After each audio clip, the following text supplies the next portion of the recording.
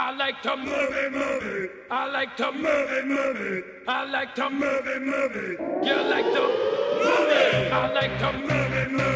I like to move it. I like to move it. You like to move it. I like to move it. I like to move it. I like to move it. You like to move it. Hey everybody, what's your favorite scary movie? Whoa! Did you see what I did there? We're talking about Scream. Hey, that was like the title of the movie. You That is the screamed title it of the at movie, me. and I screamed it into the microphone here on I Like to Movie. This is going to be the final episode of our big horror month. which has October! been quite a fun month. We've seen a lot of favorite cool month stuff, of the year. and we're going to be going through a lot of fun things today. My name is Daniel Scully. I did it like I was at work. Holy Hi, cow. I'm Daniel Scully, colleague from the. I don't think I've ever heard you refer to yourself as Daniel. Honestly, I went right into work mode. I took so many fucking phone calls today, and I have to do that because saying it, like if I say it in a professional sense, like, hi, I'm Dan Scully, I go into comedy mode. Oh, yeah, And yeah. so I should have switched them. But hello, my name is D. Scully. And my name is Garrett Smith, and we are joined by the ever effervescent and yes, That's right, Miss Jenna Kersey. Jenna Kurtz is here. Hi. Welcome back Hi. to the show, Jenna. Yeah. Hi. Are you excited to be here? Oh, absolutely. Of course you are. Now we've had some conversations about horror movies in the past, and one of my favorite things is your aversion to a certain type of horror movie. What type is that? I hate bump in the night movies. Bump in the night movie. Could you describe no that more Conjuring? specifically? No, Oh, yeah. interesting. Conjuring, I don't like anything that like somebody's walking through a hallway and something just goes, ah! I don't like this. Yeah, but something like Scream. I like this. There you go. Anything grotesque and like really nasty to watch, but isn't like boo. I'm okay with So that. you're not going to go see the new Medea movie, Boo, Medea Halloween? Too many boos. Halloween or whatever it's called. Halloween. Halloween. Lord No. of Mercy. I don't know what is Medea's She's catchphrase? gonna jump out of like a bathroom or something and Probably. say surprise, and I'm not gonna be able to handle She'll it. be like, so. surprise! And then everyone's going to like pray. I think that is her catchphrase. Is hello. Oh, So I think that's why it's Halloween.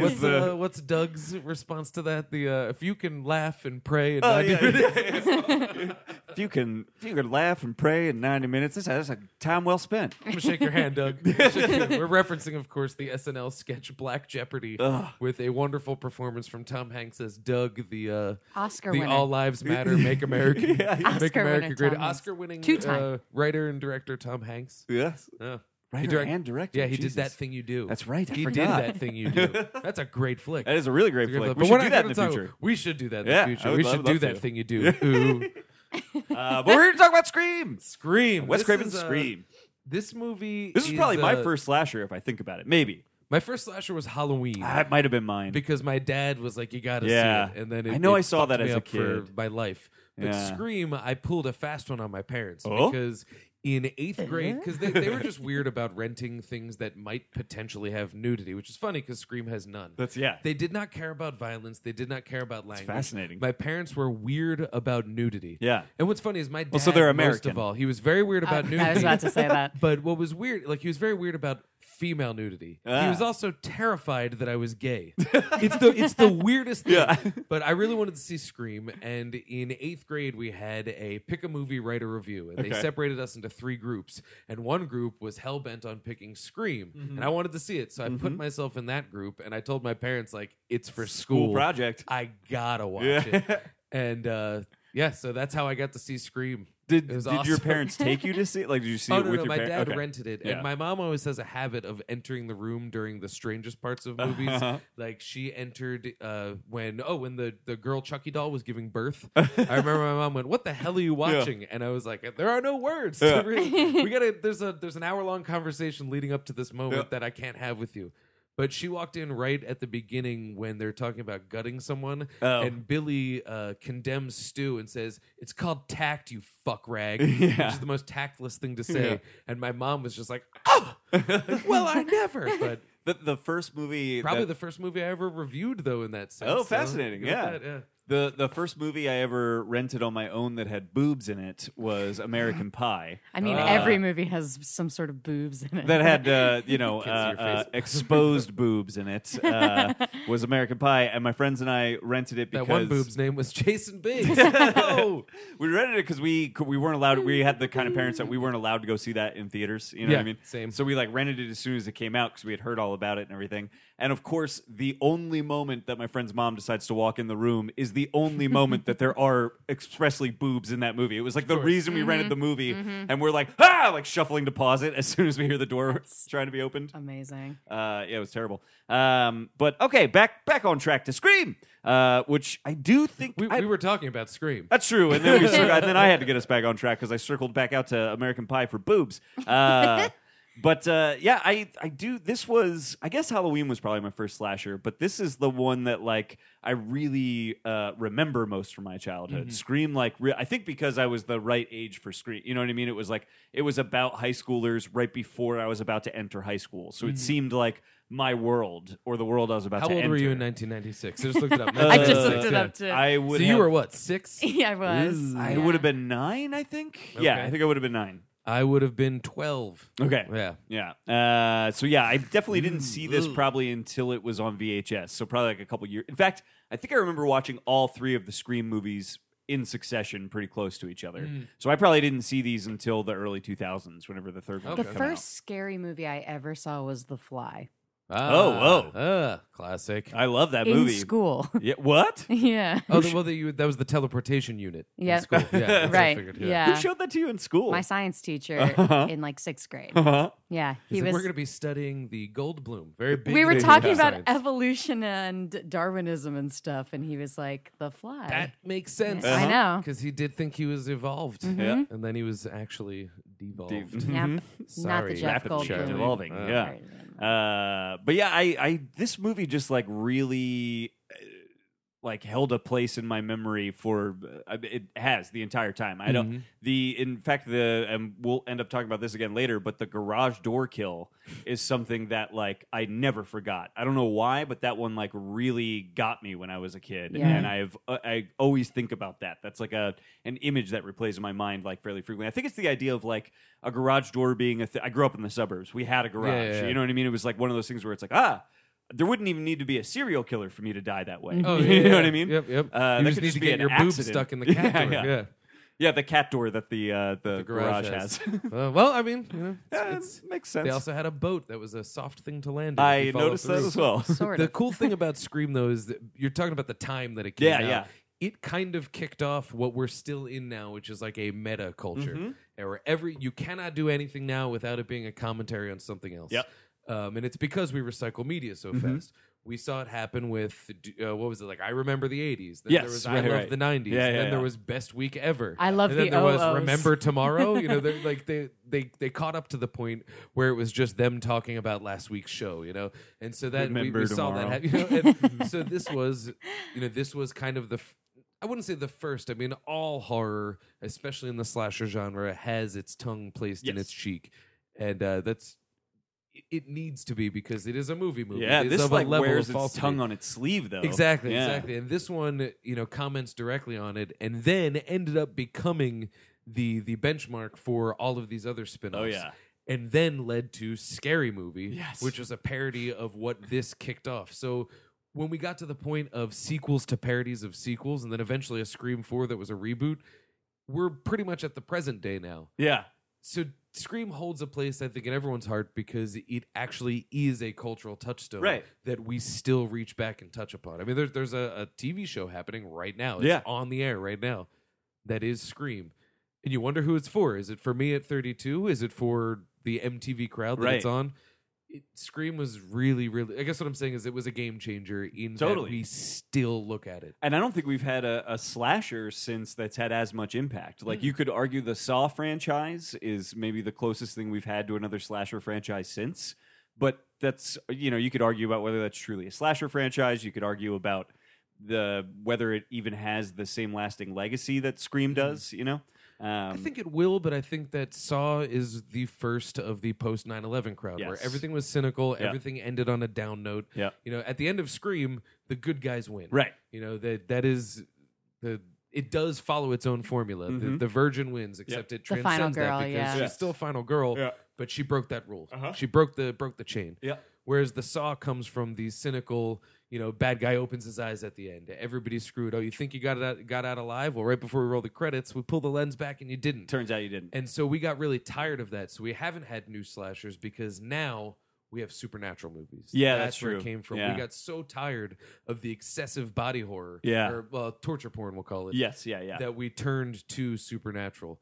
This year, we did sort of jump back with things like Don't Breathe. That's true. And they are probably going to try and brand The Blind Man as a little bit of a slasher. That seems to be what they were trying to imply with the ending. Exactly. I mean, it could have been one of those cynical endings. It also could, of course they're going to go for it. Yeah. But right now we're still in that supernatural element. Yeah, that's true. I didn't even think about that. That's kind of like the majority, Conjuring and Insidious and all that stuff. Well, and even Saw only became a slasher after the fact. Jigsaw's dead by entry number 3. Right. Right. And then when they kept making it, they were like, we got to, it is just retcon after retcon, snowballing to keep Jigsaw in the pantheon of slashers. Right. When it's really, and now I forget that guy's name again. We did this last time. What do you mean? Who?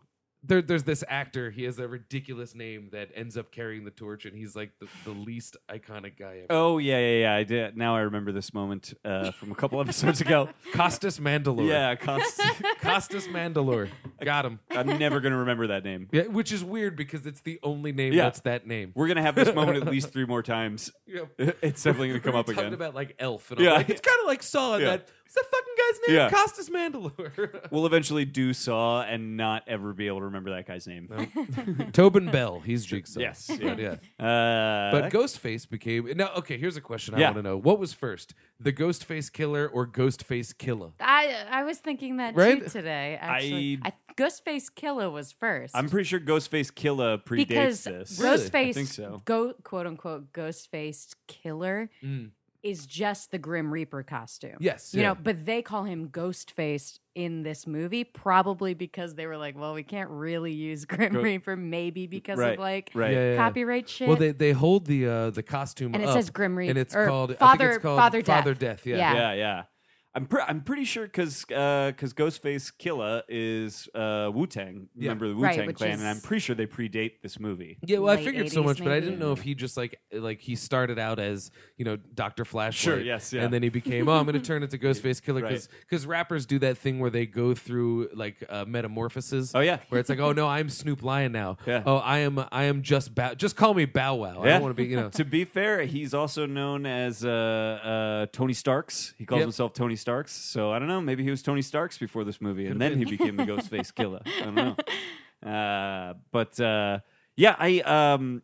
I guess so. One of the things I wanted to talk about is: do you guys remember the advertising for Scream? You might have been too young I was for it, too Jeff. young. I don't Yes, know. I was actually talking to Jen about this on the walk over. Yeah. I remember seeing the commercial for Mm-hmm. it, and the big hook right before it was because I want to know who I'm looking at. Yes. And I remember seeing that and being like, "That's fucking good. Yeah. that is a really scary thing." Yes. And now it's like, I'd be like, "Fuck you." Yeah, yeah. I'll trace your call with star 69 that no longer exists, but Right. everyone has caller ID. Yeah. Well, the thing I remember the most about the advertising is they heavily advertised this movie as starring Drew Barrymore. Yeah. They did not advertise it as starring Nev Campbell. Right. So that opening was this bit, was a Psycho moment where you think you are watching one movie Yeah. and then suddenly she's dead and you don't know what movie you're Well, watching I remember anymore. she got like top billing for a very long time Yeah. because even when like I finally discovered the movie, Drew Barrymore was still the star Uh-huh. that was in the movie. Uh-huh. In the same way that she's like the star in E.T. and you're like, wait a Yes, minute, yeah, you're yeah, like yeah. a small child and you're not the lead character. Exactly, yeah. Yeah. But they did that pretty intentionally with this movie, like even with the trailers and stuff. Yeah, I They remember it. very heavily marketed it as if it was her movie. Right. And I think like Nev Campbell is in the trailers and stuff, but they Mhm. don't make it clear that she's actually the main character. She seems like part of the Right. ensemble in the Even in the Rose trailers. McGowan like has Right. a bigger part in the trailers than she Yes. actually kind of Right, does. then in the she movie. ultimately plays in the movie. Right. Yeah. 'Cause Right. she, Well, that's a throwback to Psycho. yeah. Yeah. The whole idea with that was Janet Leigh was the star. Yep. And then it turns out it's not about her at all. Right. She makes it like 30 minutes in. minutes into the movie. And then yeah. she's out and she's the iconic death and she's still who we associate Yep. with Psycho. And it's not about that at all. It's about the cops pursuing Yeah. Norman Bates. Yeah. And they reference Psycho a little bit later in this too, Yes. but I think they're taking a card out of that deck For sure. to play. I like that they, You know, riffing on Executive Decision, which was supposed to star Steven Seagal, and then he gets sucked out of the plane like 10 minutes in. Have you seen that movie? No. Kurt Russell he's in it, and it's an action-packed plane movie starring Steven Seagal, except that it doesn't. start Steven Seagal. He's not in it. Yeah, well, the thing I like dies about it though quick. is that they did that in the actual advertising. You know what I mean? Like that feels like a step into again where this movie like becomes defining of the next like 10 years of movies and cinema. It's like a step into the world that's about to come, into this world of viral marketing and all these different things people will do to try and make movies exciting. And I guess actually, if you think about it, this would have been, if this is 96, that's the same year as or a couple years before Blair Witch, I guess, right? Blair Witch was 99? 99. Yeah. So Big even year. a couple years before that. Because I remember that coming out in theaters. I don't remember Scream coming out in theaters. So yeah, it's just interesting that they like took a step into that like kind of weird. I don't know, because the future of marketing would be like trying to market your movie in some way that is actually a trick on the audience. yeah. You know, and it's interesting that back in '96 that was something somebody decided to do. That's like fascinating to me in its own way.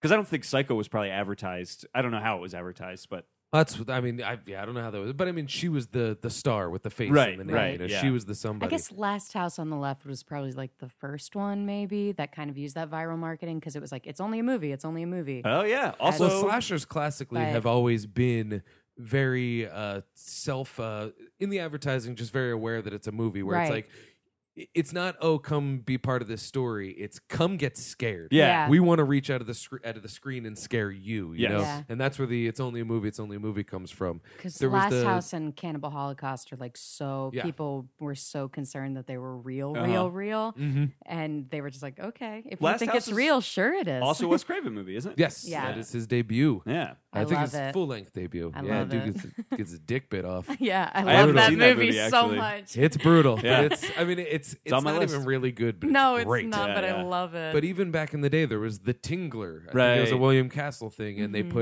put shocks in the seats. Right, 'Cause They right. wanted to scare you. It's gonna come get you. Yeah. And that's the one thing that horror filmmakers are always trying to chase is what can we take that's normal and harmless, like a shower, Right. and turn it into something where people are looking over their shoulder. Birds. Exactly though, precisely. Garage birds. doors. And so this one Garage was doors. the phone. Yeah. And so that carries throughout the whole series, Mm-hmm. and they get into the better technology, the cell phones and stuff. Yeah. The Scream series is largely based around text, Interesting. and it's the same vibe. It's the Yeah. same sort of they're like Black Mirroring, but it's also. I'm gesturing know. with the Yeah. phone So as I many do this. phone Well, I was looking up gestures. Ghostface Killer to get the timeline, but no, it's they're trying to find something commonplace that's scary, and I think that's what registered with me on that. When I want to know who I'm looking at, Yeah. it's like, oh shit, Right. Just because you're at home and on the phone, you are not safe. Doesn't make you safe. Yeah. Yeah. That's he's really Craven is so good. I mean, you see all Well, these. he did that with Elm Street. Yeah. Everybody sleeps. Yep. Everybody has nightmares. Yep. Everyone. He is so He good at tapped that into stuff. it. He's like it's so funny watching more and more of his movies. You see like the things that he likes and enjoys and likes to like put on the screen and the way he likes to depict those things. There's all these like, Dreamy-eyed teenage boys. yeah, that's totally true. Johnny There's Depp like lookalikes. Yeah, Yep. Johnny Depp lookalikes. There's all these little things that he clearly like loves and he loves to like put in his movies and toy with. They're like just the whole opening scene of this movie is very reminiscent of Elm Street. And I think that's intentional on his part. Is he's kind of trying to play on his own legacy with a new sort of slasher series, obviously with the intention of sort of undermining all the things that he kind of helped establish with his own series with Nightmare on Elm Street. Which ends up being really fun. I mean, like the thing this movie is known for is the two killers at the end. That's Yeah. the big. Oh, there's two of them. Spoiler. Yeah, Two killers. Two killers. But the cool thing about that is that allows him to run through tropes Lots of killers, that he. actually. Yeah. Oh yeah. Yeah. Lots of killers. Yeah. Yeah. Ultimately, In when you one get to the end capacity of or it, another, yeah. yeah. Yeah. Two bad guys. Yeah, two bad guys. But when you sort of unpack that and run through it, it's him running through all of his own tropes, like this idea that we could see the killer right behind Sydney, and then her boyfriend pops in the window, so that technically that shouldn't be able to happen if he's the killer, right? Yeah. So having two killers explains how that can happen, But that's because we've had 20 years of horror movies where that does happen, even though it's the killer. You could Just be running full inexplanably. sprint. Yeah. Jason at a walk will catch Manute Bol. Right. Or whatever his name is. Is that who the runner is? Yes, yeah. Okay. Is that the runner? No, it's not No, the runner. you're thinking- Manute Bol's the basketball You're player. thinking Usain Bolt? Usain Bolt. Yeah. It's the same. It's Yeah. same sort of name. It has the bowl in it. Yeah. But I'm just racistly mixing my African athletes. Yeah. Sorry guys. But and a big apology to Manute Bol and to Usain Bolt. I should remember Usain Bolt. He's fast like a lightning bolt, and it's insane. That should be my mnemonic. Insane bolt of lightning. Yeah, Usain Bolt. there you go. Yeah, there we go. You got it. Manute Bol. He's tall like a basketball player. He's not minute. He's large. I think he might be dead. I don't know. Whatever. I don't know. He's also a bowl. Yep. He's a bull. No idea. But yeah, I mean it's that happens in horror movies all the time where it's when you get to the end and it's revealed who the killer is, you can go back through the movie and go like, well, that doesn't make sense because Yeah, he was yeah. just standing right there. How does the killer be standing right there? And then he's also turns out to be this character. Yeah. They explain that in this movie by having two killers. So it's really like Wes Craven going, well, I love when it turns out that the guy that was just chasing her is also around the corner. Mm-hmm. I love doing that. Let's just make a movie where I explain how that's actually logically possible for once. Exactly. And that's actually a fun thing when you watch the first scene after having seen Yes. it. The final question he asks to, what was her name? Casey, I think it was. Casey, yep. Is what door am I at? Yes. And it's pretty clear that that's a loaded question. He's Uh-huh. at both doors. Yes. And that's only possible with two killers. Yep. Although then again, Stu does say he was at Tatum's house the night before. Yeah. But he didn't say what time. That's Yeah. true. Very true. Very true. There's so much misdirection in this movie. It wouldn't surprise me if we really looked at it that there wouldn't be one or two threads that don't quite pull through properly, But for the most part, that's the crazy thing about this movie is the script is like really I said during the movie, I was like, this is like Die Hard levels of every single character has their own little story that they are sort that's of like important on the too, path to of the throughout it. structure of it Still is only that an hour no and character at any point 50 seems minutes like or something. yeah. no character seems to be they exist just to die. Right. There's no red shirts in there. Right. In every horror movie, when it starts, you can with a reasonable level of accuracy go, these people are going to die and these Yeah. people are going to be the survivors or Yeah. just the survivor. Yeah. You can almost always tell. You might get one or two wrong. In Yeah. this one, you really can't. No. And at every point, you're going, that could be the killer, and then Mm-hmm. they're dead, or that could be the killer, and then they're dead. So it's like, there's always something. Yeah. And I think that procedural element is probably the other thing that's pretty unique about this as a slasher movie. The idea that it's this sort of mystery and this open investigation into who really is the killer. I feel like there has certainly been a component in other slasher movies, but that is like the story of this movie. Oh yeah. Like In Terror Train, they don't know who it is, Right. But like the reveal isn't like, oh, it was you the whole time. It's, Right. oh, that explains it. Yes, yeah. It's a mysterious killer, but Yes. it's not a Jason where it has to be Jason, Right. Or Roy Burns, I think his name was. Yeah, right. But, Ambulance driver. yeah. But the other thing that I think is interesting about this is Roy Burns. that's right. Yeah. One of the things I love about this is Ghostface is such an aggressive slasher. The killer Ghostface is such Killer. Yeah, exactly. Father Death, Yes. please. Father Death. He, Call him his Christian name. He's such an aggressive killer. Like when you look at things like Jason movies, Jason is a slow moving sort of force that's unstoppable. When you look at Michael Myers, he is often a slow moving force that's unstoppable. This is like almost like a spastic ADD teenager that all the adults are like, we hate these teenagers. Look at how crazy they are throughout yeah. this movie. That is what the killer. I mean, he moves fast. He moves aggressively, and I mean, he also gets like the shit beat out of him Because he's as- fucking clueless. And that's Yeah. what's like so great about Yeah. that killer too. And I was thinking it the entire time I was watching the movie. I was like, oh my God, they're so human. Yes. Like this is very clearly a person. Right. That is coming This is not a after these supernatural people. force Yeah, behind not a at all. mask. But it's And kinda even like like what you the were saying slow before. zombies are still a thing where it's like, it follows, it walks towards you Yeah. forever because it's kind of human. Right. But like this is actually a human being Yes. that you know and Yeah. knows you. Yeah. And will just kind of chase you around Yeah. until you get Oh, yeah. tired. Yep. Well, that's kind of like what you were saying before Yeah. about it's Wes Craven answering that question. Yes. Of just why does this guy always, like, why is this guy always there? Yeah. And it's because he's a He's guy. your friend. He's And he's your friend. Yep. But I just love how like fast he moves and how aggressive he is. That seems so unique to me in a slasher movie. The idea that the guy that's chasing you is literally going to keep running at full speed at you no matter Well, what it's doubly you do. scary because to me, like, Jason's scary, but like you know what he's gonna do. Right. You know his MO. You know what he's doing. He's Yep. walking after you until he can punch a hole in your Yep. chest. You know, it's just, but it's kind of like it follows. It's Yeah. just coming at you. Yep. This one is, it's There's something what's the word? manic about it. Yeah, it's manic. It's random. You Yeah. don't really know what he's going to do because he probably doesn't know. He what doesn't he's know gonna do. either, yeah. He just wants to be a scary presence. Yep. And I have a bugaboo with that. Oh. Throw some Joe Bell Yeah. at you. About 2 years before Scream came out, I was that ghost face killer thing, but I was just referred to as the Grim Reaper. Yeah.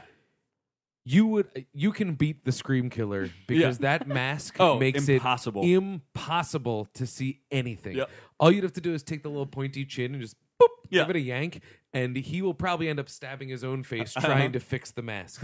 That is the least efficient killer costume. Yeah. And although they don't go into the level of he can't see out of the mask, they do go into his wardrobe is a hindrance. That gown Yeah. thing. It is yeah. a hindrance. He trips over it. He falls over it. When they throw beer bottles at him, he gets tangled up in it. Yeah.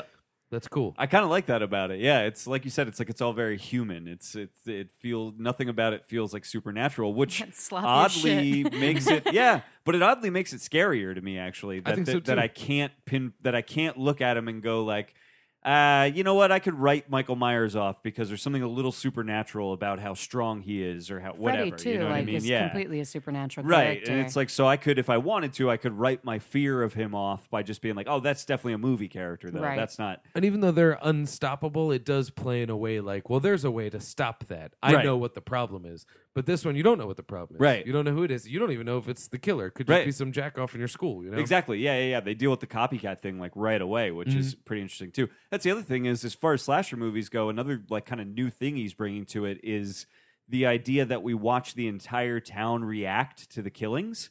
I've never really seen a slasher movie like that. Most slasher movies are out in the woods where there is nobody to react or contained in a space where Yeah, Halloween's a single block. But Right. It's just two homes. right, and all the death happens contained within those two homes. So nobody knows it happened. Maybe Halloween's a little bit wider because there's the, like the nurse gets killed at the It's like the beginning. town. Yeah. And there's Donald Pleasance trying to, Right. Loomis, That's trying true. to, contain everything. But still, it's not, It's there's not no a culture. curfew and it's not a they're- TV station, Right. Yeah, And there's we- no commentary on this is happening in our town, Right, short exactly. of the characters it involves. Exactly. Whereas in Scream, even characters that aren't main characters are still reacting to it, but they're reacting to it the same way that we react to horror movies, Yes. with excitement, with curiosity.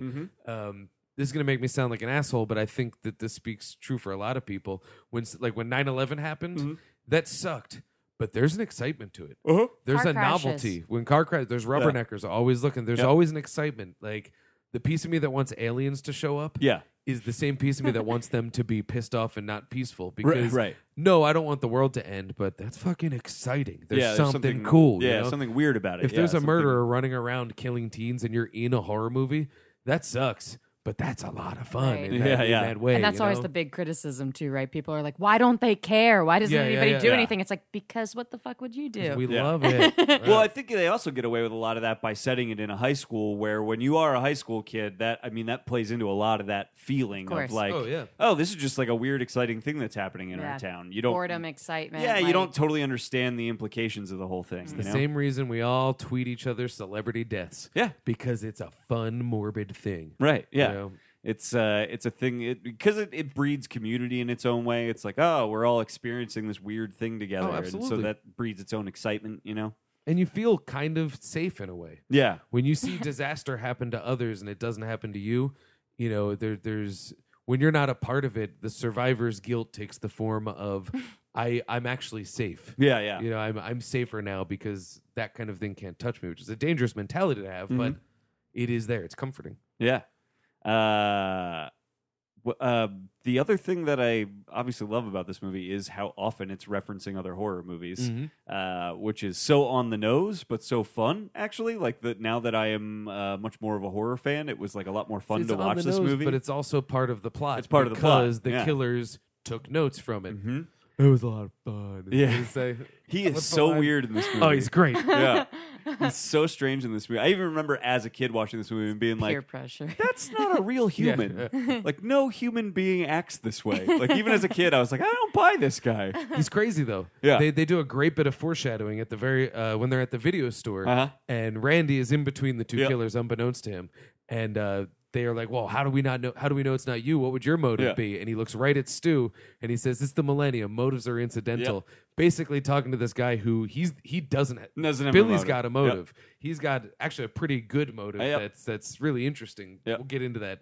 But Stu's motive is just it'll be fun. It's crazy. You know, if we get away with it, it'll be awesome. You know, we'll make a sequel. Love that. Oh man. He's such a weird character. He functions very well in the story, I think. He just Matthew Lillard would make some fucking weird choices. It works though. Spit. He's So much spitting. But he was also at that point he was stabbed in the belly and Yeah. losing Yeah, his mind a little bit. amazing. He was losing it. But you know what? That's sometimes the best is like those weird cartoon characters. Like I don't really want to see real life in my movies. That's true, yeah. I did an entire play last Fringe that was based on Scream. Like, Right. that was the play. And it was basically just cartoon character people, like the meanest people you've ever met in your entire life, just killing each other. Yeah. And that's what people like to say. Oh, yeah. Well, and I think, too, in writing this, I would imagine writing two people that were affected by the behaviors of Billy's dad and Sydney's mom Right. would almost make it to the point of, well, that's too much. You just wanted two killers. Right. Yeah. But by giving someone, motives are incidental. Yeah. He's just a nutball. That's good. And that also protects from the stupid notion that horror movies cause violence. Right. And they do have the line where he says, scary movies don't create killers. They make killers. They don't create psychos. They make psychos more creative. Right. Yeah. And I think that's actually a pretty valid assessment of how it can be done. So it ends up having its cake and eating it too by giving us a psycho that's inspired by horror movies, but then basically saying like, oh, he was going to do this anyway. Right, yeah. He just did it this way. Yeah. He made his choices because of the horror movies he saw. Yeah. They were all he was going to kill. Yeah. That's interesting. Yeah. I do. So one thing I wanted to talk about was the character of Sydney, because she is so interesting. Like, she is one of a long line of final girls. They make a point to say in the movie that the history of women in horror is this sort of it's like one of the She says it herself. She says some big-breasted dumb girl who goes up the stairs instead of out the front door. Right, exactly. Yeah, she makes like some self-commentary on like the way women are normally depicted. There's also the commentary from Jamie Kennedy's character about the kinds of women that survive horror movies. Right. We get to watch, like you said, Sydney break that chain, actually, which is cool. But what I thought was interesting is Sydney starts the movie as the like hyper capable, like sort of this final girl we've never seen before. This like hyper capable, very smart, ready for this, willing to go, oh, I'm calling your bluff, and just walk out on the front porch.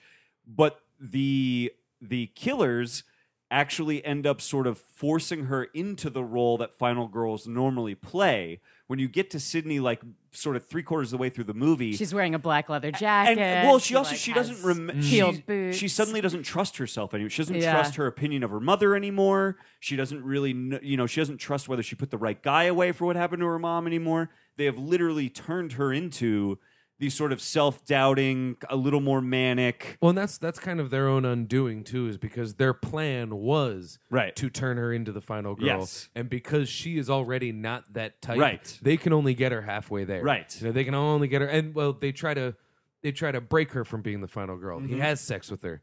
They force her to not go out the door. They force her up the stairs. They're trying to force her into the role of a victim. Exactly. That's like, And then the big-titted dumb girl does go out the front Right. door, and the garage eats her. Yeah, so yeah. Like, they but keep even trying she to break has the such rules. a good like arc in the way that she's trying to fight back from what's happening. She's like, okay, really?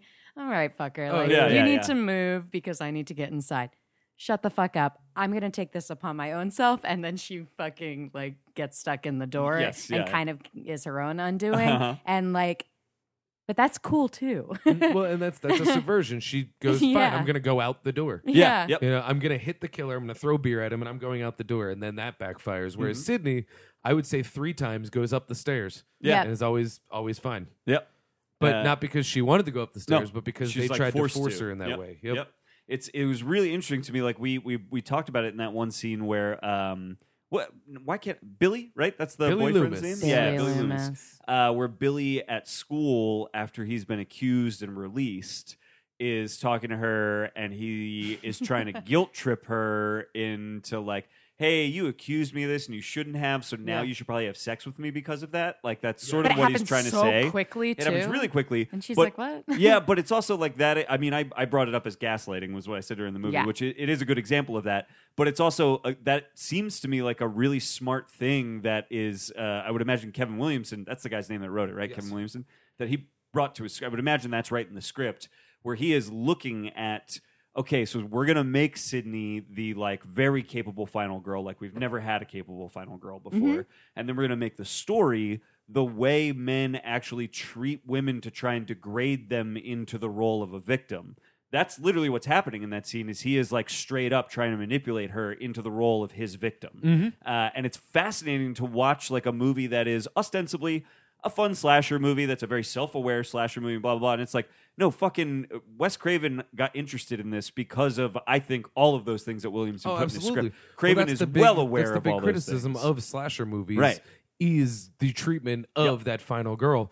Because we worship her because she's pure. Yes. She's able, when Randy goes over the rules, she's able to defeat the killer because she's Because of pure. her purity. You fuck, you die. Yep. And then in this one, you know, we have him gaslighting her into, I need to, before I can kill you, I need to make you, you know, impure. Yep. Or else I'll never win. Yep. And then she, of course, takes that back by becoming impure Yep. and plan didn't work. Sorry. Still, yeah. Or even and, like, and I'm putting impure I don't know in if you're, air yeah, I was quotes. going to say, I don't know if impure is the word. Well, I mean, but becoming impure by the standards of a horror movie, you Yeah. fuck, you die. In Right. the She's a context virgin of that loses Right. her virginity and therefore should die. And as part of Billy's plan is now I can kill From her. Billy's Right. perspective, From his he crazy has perspective achieved is that. now she no longer has the protective shield Yep. of air quotes purity Right. to protect her. Now that she has been air quotes sullied, Yeah. you got to do this for the podcast listeners. course. Yeah. Now I can kill her, but Yep.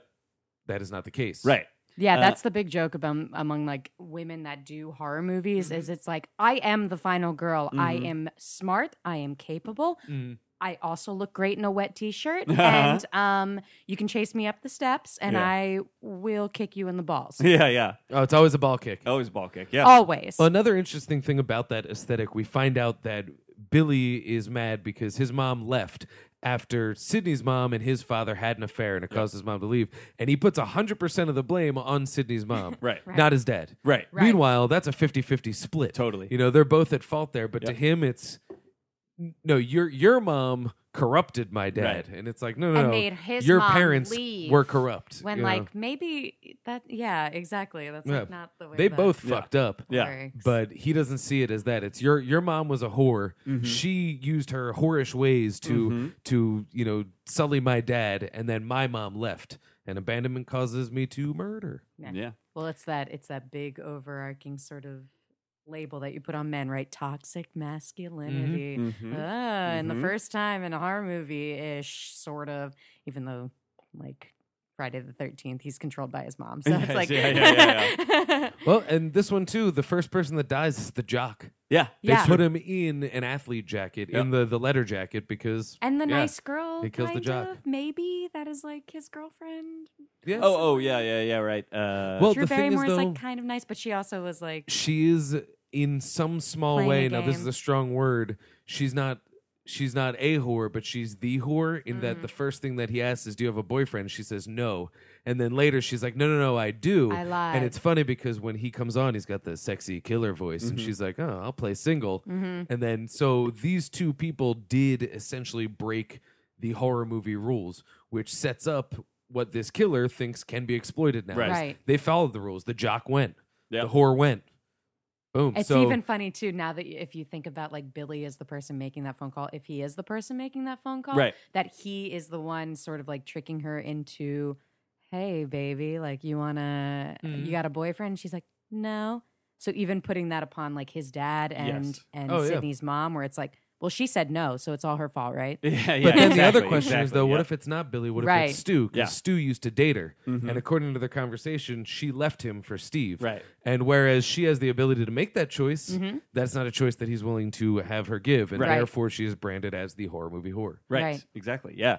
It's it is so fascinating that this movie is able to say all that stuff directly out loud to us without us being like, this thing sucks. You know what I mean?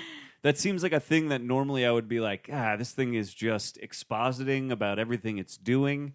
It just has this very unique. I don't even know how to put my finger on what that is. Like how I it's think achieving that. It skirts the expositing by when disasters happen, we do the same thing. That's We true. all go, oh, this is kind of like a movie. Yeah. Oh, this is kind of, it's hard to believe that this is real because it doesn't feel real. Right. And so by having them have these conversations where they say, quote unquote, I feel like I'm in a Wes Carpenter movie, which Yeah. is a ton of fun. It's great. The way that they do that is a slightly heightened version of what we do.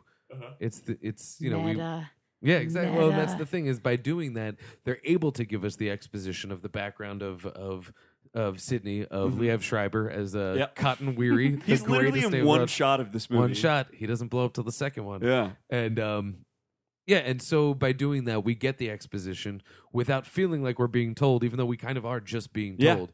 Because they go, oh, this is kind of like a movie. Where would we fit into that movie? Well, you've got the sordid history, so Right. you would fit in with that, and you're this, Yeah. and so it ends up, being really broadly expository without feeling that way. Yeah, it feels like entertaining, and I guess it's that self-aware tone that allows for that.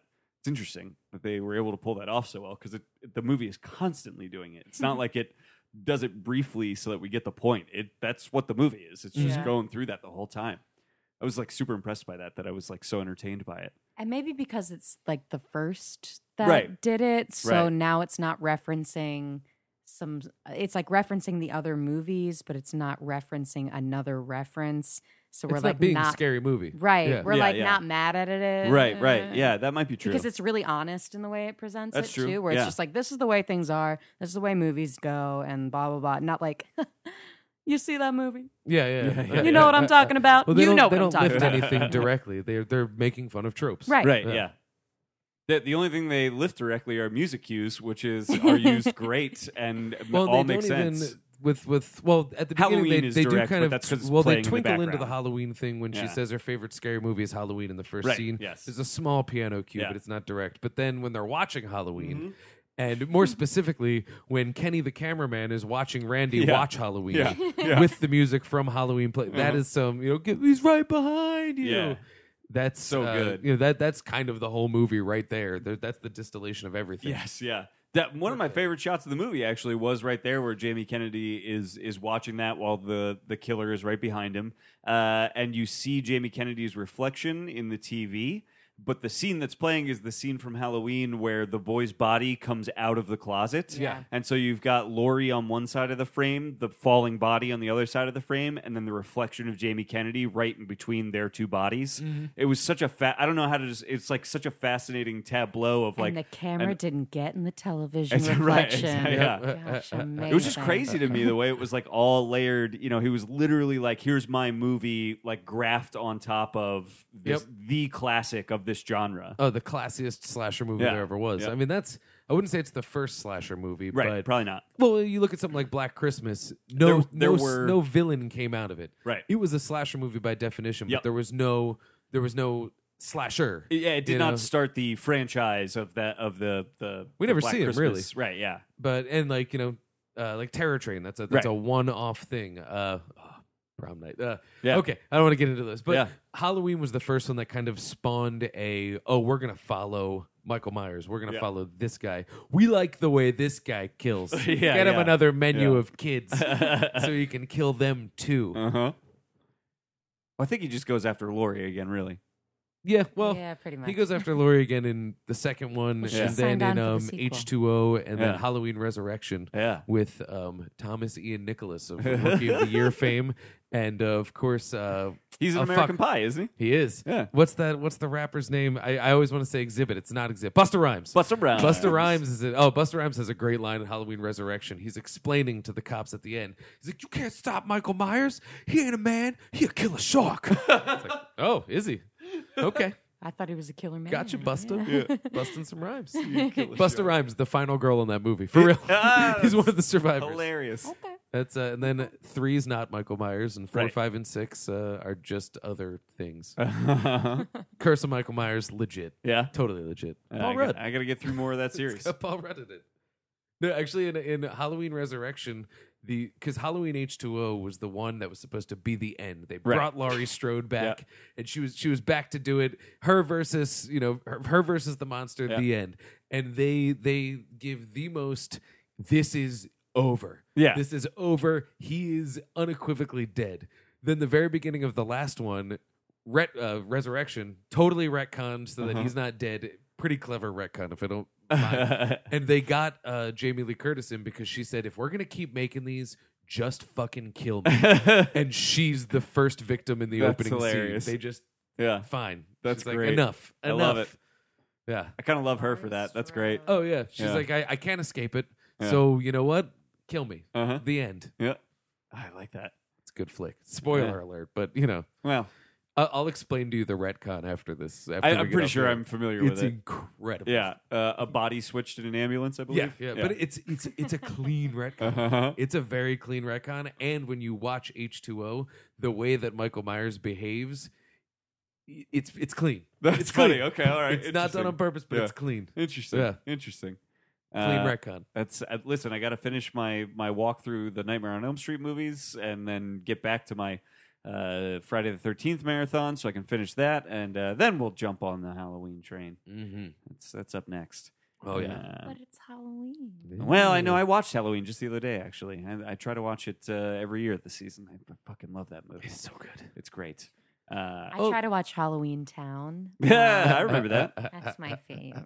Of course, there's no bump It's in the night. Not my favorite. Well, I Caliban's think that- Revenge is my favorite. Yeah, right. One of the things that I think makes Scream such a it avoids becoming the worst. Yeah. Because the way that it's mocking the horror movies is with nothing but pure reverence towards them. Right. It's not a parody. It's not scary movie. It's a satire. right. It is just it's saying we know that these things don't make sense, but we're going to make those things make sense. Yeah. And then we can see truly why we love them. Yes. Why do we love it when the bad guy, when no matter how far you run, he just catches up? That makes no sense. Right. Like you said, they do the two killer thing to explain Yeah. it, but then it becomes clear like, oh, that's one of those things in a horror movie that even though it doesn't make sense, I have a reverence for it. I love like that. it. Yeah. I require that. Yeah, Like exactly. that's important Yeah. in the horror movie. Why is it part of the formula? I don't know. I don't You know. know? Yeah. Why does But it you know, works. Yeah. That's why it's part of the formula. Is it just works. It just works. yeah. And that's why horror movies end up being such good episodes for us uh-huh. is because they are quote unquote movie movies. Totally. They just they're using the value isn't always just on paper. Right. They're using the tricks to lie to you effectively. Totally. Well, like, think about this. So this is not like a Wes Craven written movie, right? It's this guy, It's Kevin Williamson. Williamson Yeah. writes it. So think about if this movie Creator were... of Dawson's Creek. Yeah. Think about if this, which is makes Makes sense. Totally makes sense. sense. Like one of the things I was going to say is this is essentially a John Hughes movie with a slasher in it. Mhm. That's like kind of what's going on. Why they Uh, didn't use the "I don't want to wait for our lives to be over" song? That's like thematically Yes, appropriate. of course. Uh, yeah. Or like the jitterbug or something. Why didn't they have a James Vanderbeek mask? Terrifying. Terrifying. 5-head. But like you could do the thought experiment where that's not where Wes Craven doesn't direct this movie, right? He didn't write it. It's not like it was his original. He got hired to direct this movie. So you could do the thought experiment where this is not directed by Wes Craven, and I think it's probably a way less interesting, not quite as good movie Yeah, if he's no. not at the helm. There's something about it being him, the guy that was one of the progenitors of the sort of slasher as like an icon that permeates pop culture. Something about him being the one to tell this story, I think lends a lot to that sort of self-aware lens that it has. Yeah. Like if this were some new young filmmaker that came in to make Scream and it was super referential, still referential and even as reverent as this is to all these other slashers, I don't think it would have the same feeling of like, yeah, but this was made by a guy who like lived all of this. It wouldn't stuff. feel as authentic. And Yeah. It wouldn't feel as like. Well, he's a guy that knows how to make a honest. good movie. Right, yeah. Yeah. He was 2 years off of New Nightmare. Oh, which interesting. was the second time that he redefined horror. Right. Because that's kind of the first. It's like the progenitor to meta Scream, horror really. movie. Yeah. yeah. And that, I believe, I don't know if he had a hand in writing that. I can find that out. I'm not sure. But yeah, he wrote that. He did, So yeah. he already had a foot in the door of why horror. Yeah. You know, and he had just done, I believe it's Music of the Heart. Oh, right. It's Gloria Estefan drama. Uh-huh. That is, I've never seen it, but from what I understand, it's a well-made movie. It's She's fine. so lovely, though. Yeah, right. And so is Wes. But the thing is, it shows he can make. Yeah. It's his for love of He's the a game. filmmaker. That's same way. He knows how to make a good movie. Yeah. But he's married to horror, Mhm. and New Nightmare was him, really creating a meta horror in that he's a character in it Yep. trying to write this demon out of his scripts. Crazy thing. Uh-huh. But and so I think.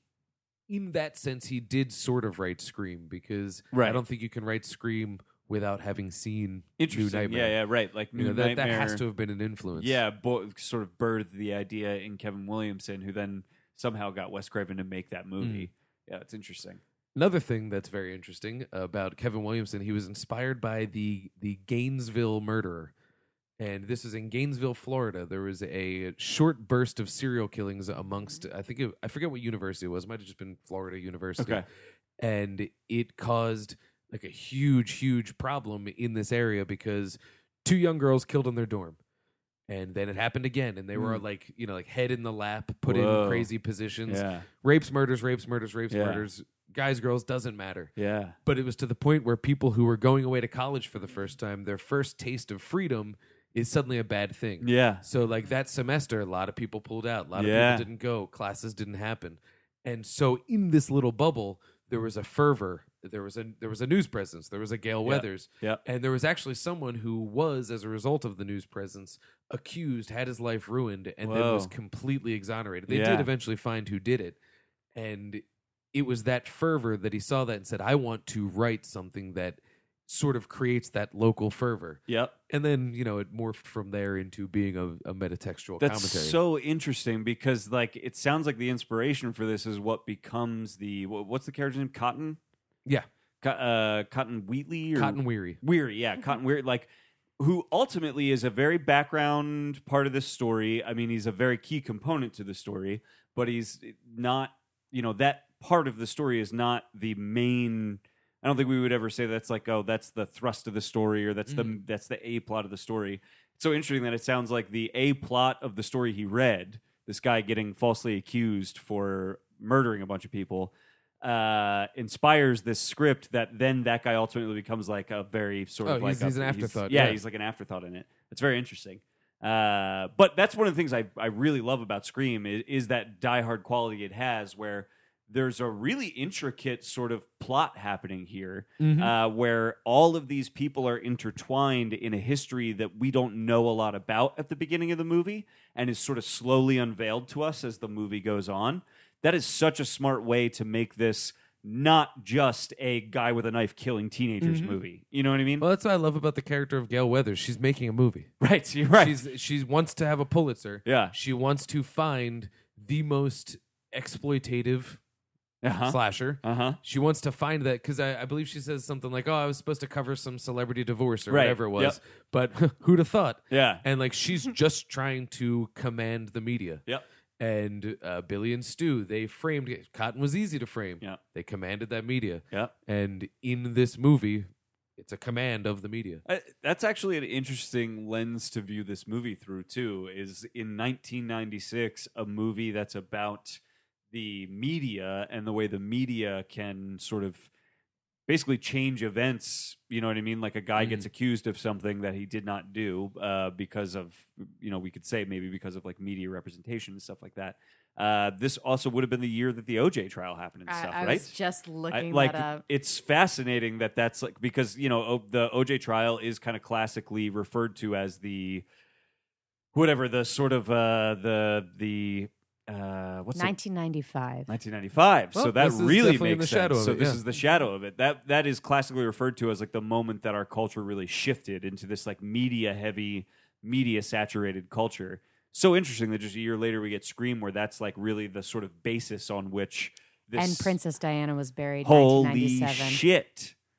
Yeah, this is all right in that time where like new media was sort of really kind of coming into its own and sort of reshaping our opinions of things. In the OJ documentary that just came out, Yeah. which is phenomenal, Yeah. like, truly phenomenal. One of the things that they cover in that is precisely that phenomenon. Phenomenon. And the OJ chase, which if I close my eyes and think back, that's really the first piece of news that I remember being hooked by. Yeah. And they actually interview the helicopter that was the helicopter Yeah. driver that was. But it's funny too. Went through a sex change. Whoa. And so it's just wild that they're just talking to someone who's clearly transgendered. Yeah. But that's not even the story. He's Right, just like, that's I was not the flying story about of this this at all, thing. yeah. But it's they talk about how during that chase, because of the news coverage, midway through that chase, there was people holding up signs, "Go OJ, run OJ," Oh on my like the God. freeway crosswalks. Yeah, so they're And it's literally like- seeing something on TVs, probably at happened that time in the immediately. windows of hardware stores, and then we're watching them Yeah. on our TVs, and it completely happened like that. Yeah, And so yeah, that's wild. God, Yeah, I that's, love sensationalism. In Yeah, the well, media. ah. I fucking love it. that's the when people I think it was Chuck Klosterman had an essay about this that I thought was so interesting. He said people complain about the media for all of its problems. He's like, but they forget one thing: it works. Yeah. In that Certainly the does. media gives us exactly what we ask of it. yeah, The problem is we forget that what we ask of it is what it's giving us. yeah, And we can bitch and moan about what is presented to us, but that is what, whether we say we want it, that is what we, in the methods to producing that, yeah. we are ordering that. Uh-huh. The media machine is perfect. It's perfect. Uh-huh. It gives you exactly what you want, and you give it back exactly what it requires. Uh-huh. It's unreal. Yeah. That's man, it is so fascinating to me that this movie, that's what actually kind of part of what this movie's about. I didn't even think about it while we were watching it. Oh, How Gail much Weathers media is a really great, and her name is Gail yeah, Weathers. Gail Weathers, I know. That's That's amazing. That is so and funny. her outfits are so sharp. Yep. Ah. She's always in Damn bright it. neon colors. Neon colors. Well, she's a tabloid journalist. Love her. What a mess. Hey, we got to talk about Dewey then too, because I really feel like Dewey. we need to pay David Arquette a huge compliment. Oh, yeah. He is really funny in this movie. He's very endearing in this movie. I feel like that dude, because he played characters like this, didn't get the credit he deserved Oh, yeah. as a pretty good actor that also is like a really great comic actor. He is pretty great in this movie, I think. He's kind of the heart and soul Yeah. of the movie in terms of you're rooting for Dewey. Yeah. You know, and honestly, as one of the characters that carries through all four Uh-huh. entries, he's kind of the guy that you root for his romance with Gail Weathers Yeah. because he's such a schlub that it grounds her, Uh-huh. and she's like so unattainable to him that it ends up being this charming thing. But my favorite Dewey line is when he yells at his sister Tatum when she's like, "Dude," when they're in the police station, she's like, "Dewey, can we go? Yeah. We're siblings. This is how we act." And he points to his badge and he's like, "Mom says when I'm wearing this badge, you treat me like a man of the law," which is incredible because he has to invoke mom. I know. It's so good. Oh my god, that is Don't so- talk to me like that, like in front of my superiors. Yeah. Like, He's my please. superior. I also have to talk about how much it really broke my nearly 30-year-old heart to have him say, "Hey, I'm 25. I'm Yeah. a man." Uh. That like really fucking crushed me. I doubt he was 25 when this gonna came look it out. up. There's We're gonna no way that's true. That can't be true. Yeah, right? Because how old That was that Patricia actually would Arquette? truly crush me if he was 25 when this No movie came way. out. But also just that notion. He was 24. Are you kidding? He was born in 1971, so Jesus. 1995 is 24, meaning that when it was filmed, it was very likely he was 23. Holy So- shit. God, is it just me that looks Holy like a shit. 12-year-old boy? Like every other celebrity looks like a I grown-ass gotta say, person. David Arquette though still looks Smoking. like he's in, Yeah. What a fox. He hasn't aged. Oh God, that Not like kills me Patricia. though. Yeah, so he hasn't aged like the other Arquettes. That kills me. well, I mean, Yeah. God damn most of it. the argument. I thought it was really funny when Gail and Sydney are face to face for the first time and they're arguing that we are meant to believe that Sydney is a teenager and Gail is an adult woman. Because there is no distinct difference between those two women. No. In fact, the character of Tatum, like, kind of looks like she's like modeled her fashions on the Friends cast, and she's like standing in front of one of those cast members who's clearly also her age. You know what I mean? Like, yeah, that is pretty funny. And then in the background, there's like a whole bunch of actual teenagers that are just like hanging out. So at the time Very of Dawson's this movie, Creek. yes, please. I'm so curious about this. Nev Campbell was Yeah. 22. 22. Okay. So Sydney was 22. Yep. And How old that was would make Courtney Gail Weathers, Cox? Courtney Cox was 31. Oh, okay. So there's Still younger yeah, than me, Yeah. which is fucked up. Uh-huh. But yeah. Yeah. Enough of an age difference there that I shouldn't be complaining like I am. Yeah, but I mean they look I mean they're both pretty attractive women. They look very Yeah. Drew Barrymore at the time Yeah. was 20. I was gonna say she was like she's 19 from, or she's 20. 1975. She's only 41 now. That is wild Yeah. to me. These women have all been women to me my entire life. You know what I mean? Yeah, like exactly. Well, you were a small boy when this movie came I out. understand. Like I was saying before, I watched Quiz Show and Yeah. Ralph Fiennes, Ray Fiennes is in it, and in making that movie, he was 32. Yeah. And looking at him watching it, I still viewed it as like, ooh, when I grow up, I want to be like Ray Drunk Fiennes, adults, right? And it's exactly. And I'm like, oh, he's an old man, but it's like, no, I'm older than him, Right. in that. And I am not a boy. Yeah. You know, I have 3 decades under my belt. Ugh, I'm older than all of them filming that movie, and Yeah.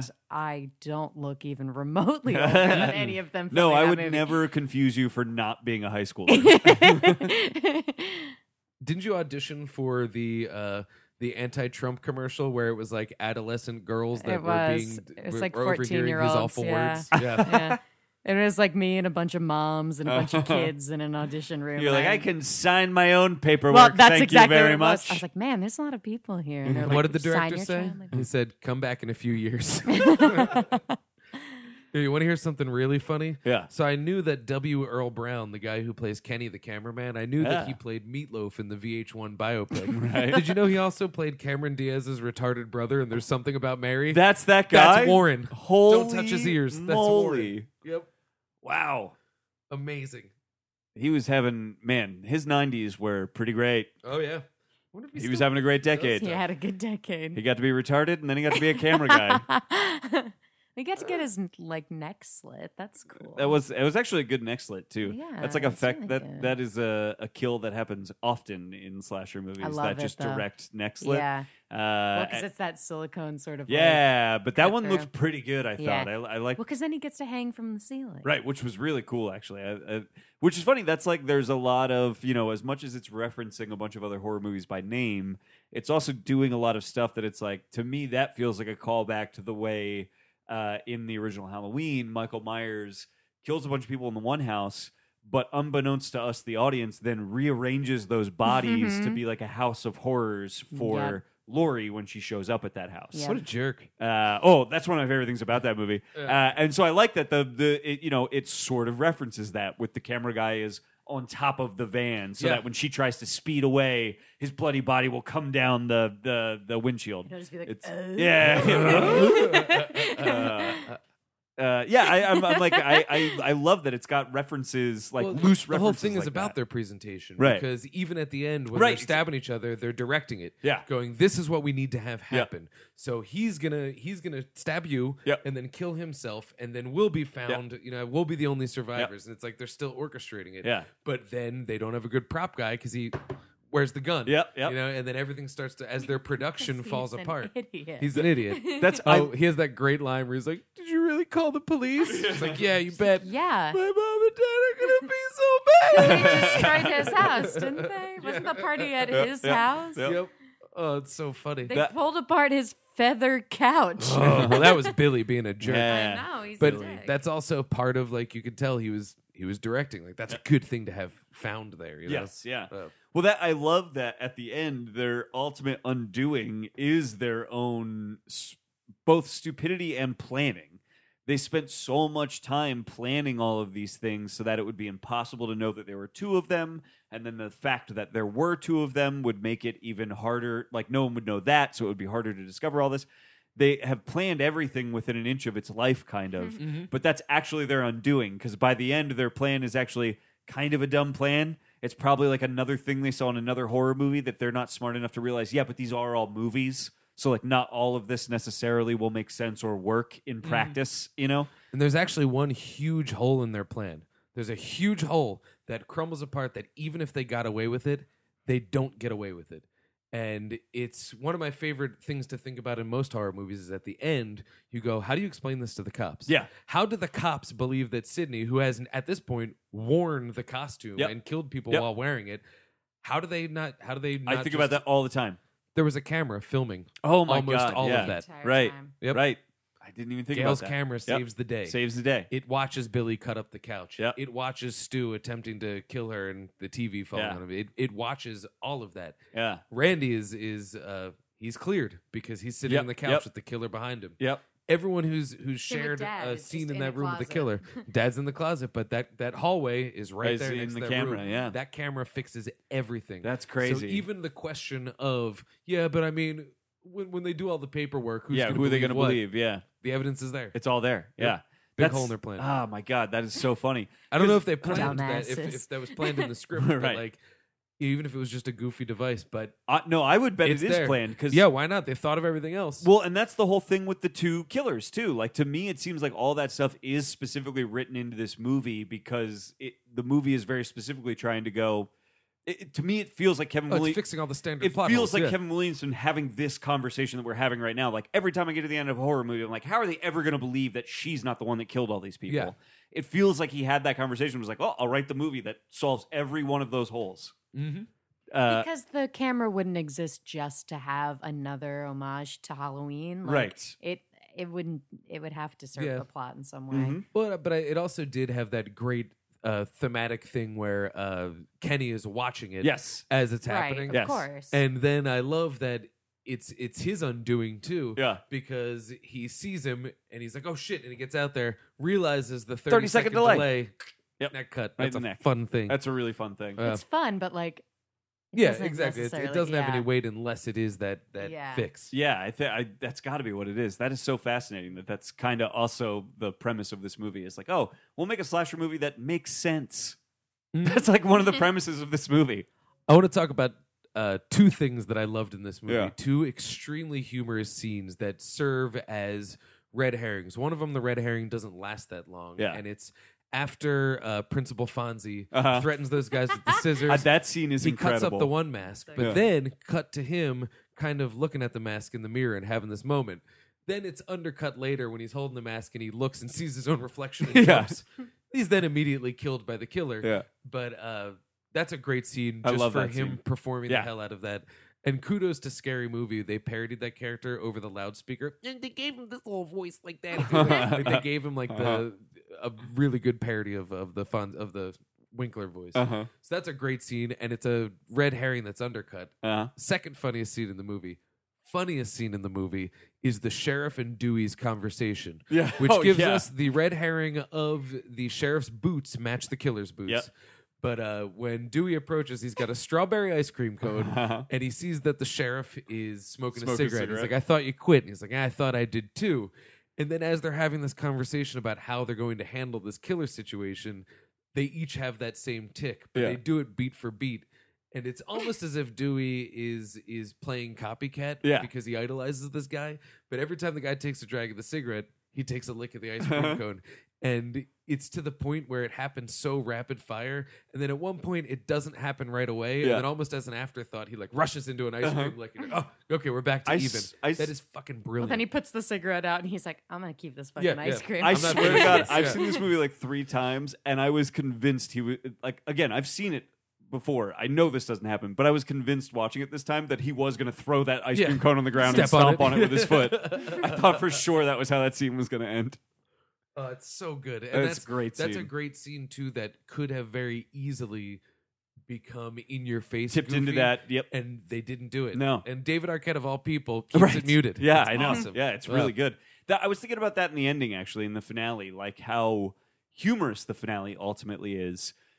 I was thinking about, like, is this undercutting the tension of this movie? And then I thought about, like, not really. The movie, like, has tension in it, but is not specifically going for that as much as it's trying to be this very self-aware commentary on these things, which is kind of funny in its own right. But I did find it really interesting that they kind of established these two characters that by the time they're revealed as the killers, you almost can't have any reaction to it other than laughter. You know what I mean? It's like it actually is kind of a wildly hilarious finale. Mm-hmm. One, because they are so wildly hilarious in their own actions, especially Willard. Lillard. It's like Fred Willard. Huh? Matthew Lillard's character especially. But also just like... I'm picturing Fred Willard just like, yeah, and you know what you got to do? You want to stab it in, but don't go too deep. My wife would kill me if you get like... That is the best reduction of Fred Willard. Is just you say a sentence and then my wife would kill me. You understand because there's my pancreas is probably right about there. I'm not a doctor, mind you, but he would just be doing that. That's my Fred Willard. What happened? What happened? That's so good. But yeah, it's very funny actually when it's revealed that it's the two of them. Like not just because Matthew Lillard is such like a ridiculous character, but there's something inherently hilarious about, it's just two other teenagers that are fucking have been shown to be shitheads throughout this movie. You know what I mean? It's almost unbelievable that they are the killers when you get that there. They got this far. Yeah, exactly. Yeah. It's and so it was interesting to me. I was like, is this undercutting the tension of this movie by having it be kind of so hilarious, this finale? But I actually kind of think that the movie really does want you to have the kind of fun that it is having by the end. Well, you know I think what I mean? that's also scary too when you realize like, they have a big plan and all, but they're just they're like turning on each other. Psychopath They're teenagers that are going to murder each other. Yep, yeah. These are Columbine kids. Yeah, like they're unpredictable. It is. You just made me realize it is interesting that like the adults throughout the movie multiple times say things about like I don't understand this generation. Like they're fucked up. I hate this generation or whatever. And then at the end of the movie, we are presented with two guys that like very much represent what all of those adults are afraid of. You know what I mean? But at the same time, too, that's another commentary on the movies. Just like I said, whenever my mom walked into a movie, she would be like, what the fuck are you watching? Yeah. And I'd be like, Mom, I promise you that you just don't understand. To quote DJ Jazzy Jeff and Will Smith, your type is not into understanding this. And it happens to me, too. I'm terrified of teenagers now, and I have no reason to be. I was one, and I probably act scarily, and I'm fine. Yeah. But it's that same thing, they don't make them like they used to. Yeah. And this horror movie is that, you know? But watching Scream, my dad, I'm sure, had the thought like, well, it's no Halloween. Right, yeah. So it is that little bit of that commentary. Yeah, that's Kids are scary. Yeah. It'll be interesting to see how this movie, I mean, it's what, almost 20 years old now at this point? More? 1996, it's exactly 20 years old. Motherfucker. Yeah. Yep. 20 years old. I was just going to say it'll be interesting to see how this movie ages, but it's aged. It's 20 years old. It ages well, though. And it ages well, but I mean more like when we're in our 50s and let's say we have kids or whatever, and they get into horror movies, and we show them this movie. The way I watch Halloween, and I go like, I love this movie. It's a great movie. I can't totally relate to the teenagers in this. They live like a very different teenage life than I lived. It'll be interesting to see, like, I watch Scream even today, 20 years after seeing it when I was a teenager, and I go like, I remember being that teenager. Yeah. Like, I look at those teenagers and go like, I remember being that teenager and around those teenagers. And also, when you became a teenager, as I did, I was informed by Scream. Yes, right, exactly. Because I probably typically saw it, like, preteen, Yeah. So it'll be interesting to see. I would be curious to see, like, how a teenager 20 years from now, because how far are we removed from Halloween? Almost 50 years, right? Like, I'll be very curious to see, Yeah. Right? 79? Is that right? 78? 79? I think it's 78 or 79, but let's say 79, 89, 99, 2009. So 40. We're coming up on 40. That's still fucking retarded. Yeah. Oh, my God. So 20 more years from now. 20 more years from now. Yeah. How do teenagers look at Scream? Like, what do they see when they look at it? Do they see teenagers they don't recognize? Like, what do you kids think of Scream? They'd be like, well, season 20 hasn't been that good, but, season 19 was pretty good. I don't know, because Scream is so, like, technology based right. too. Like Halloween isn't so much. Right. But we're beyond all of the technology I in Scream, and I know. think it held up tonight.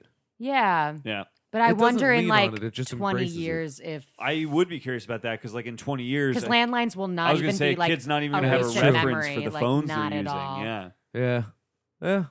It'll be interesting. I would be very curious to see how it ages into that into that It's the old place. Seinfeld question. Yeah. Watch any episode of Seinfeld, and it disappears if you put a cell phone in it. Yeah. Yep. Every Seinfeld problem goes away if someone could make a call. Yep.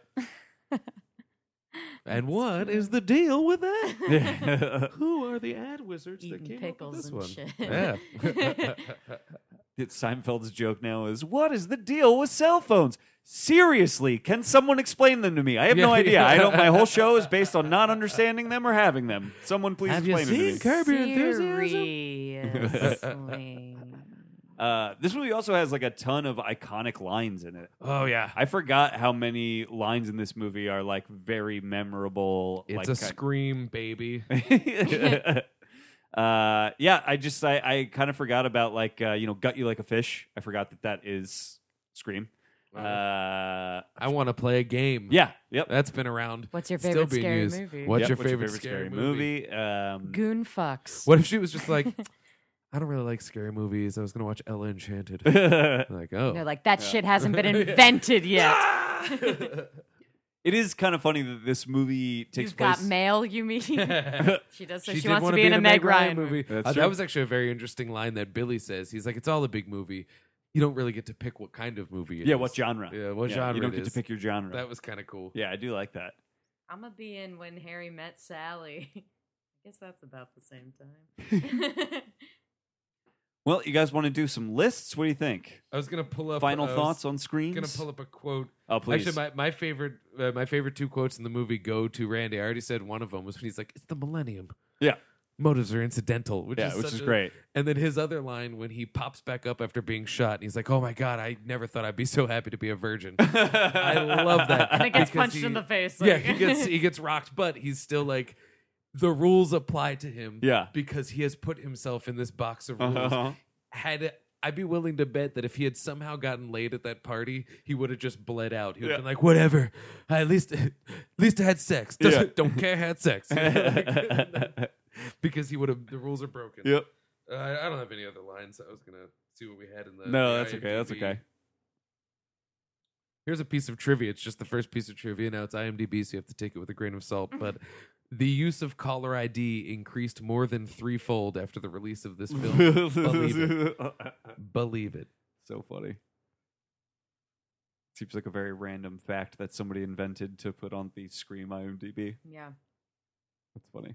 Oh, that's interesting. So the horror film rules, as stated in the movie, are 1, you will not survive if you have sex. 2, you will not survive if you drink or do drugs. Yep. 3, you will not survive if you say "I'll be right back." And 4, everyone is a suspect. Right. But throughout the movie, the killer actually introduces 2 more rules.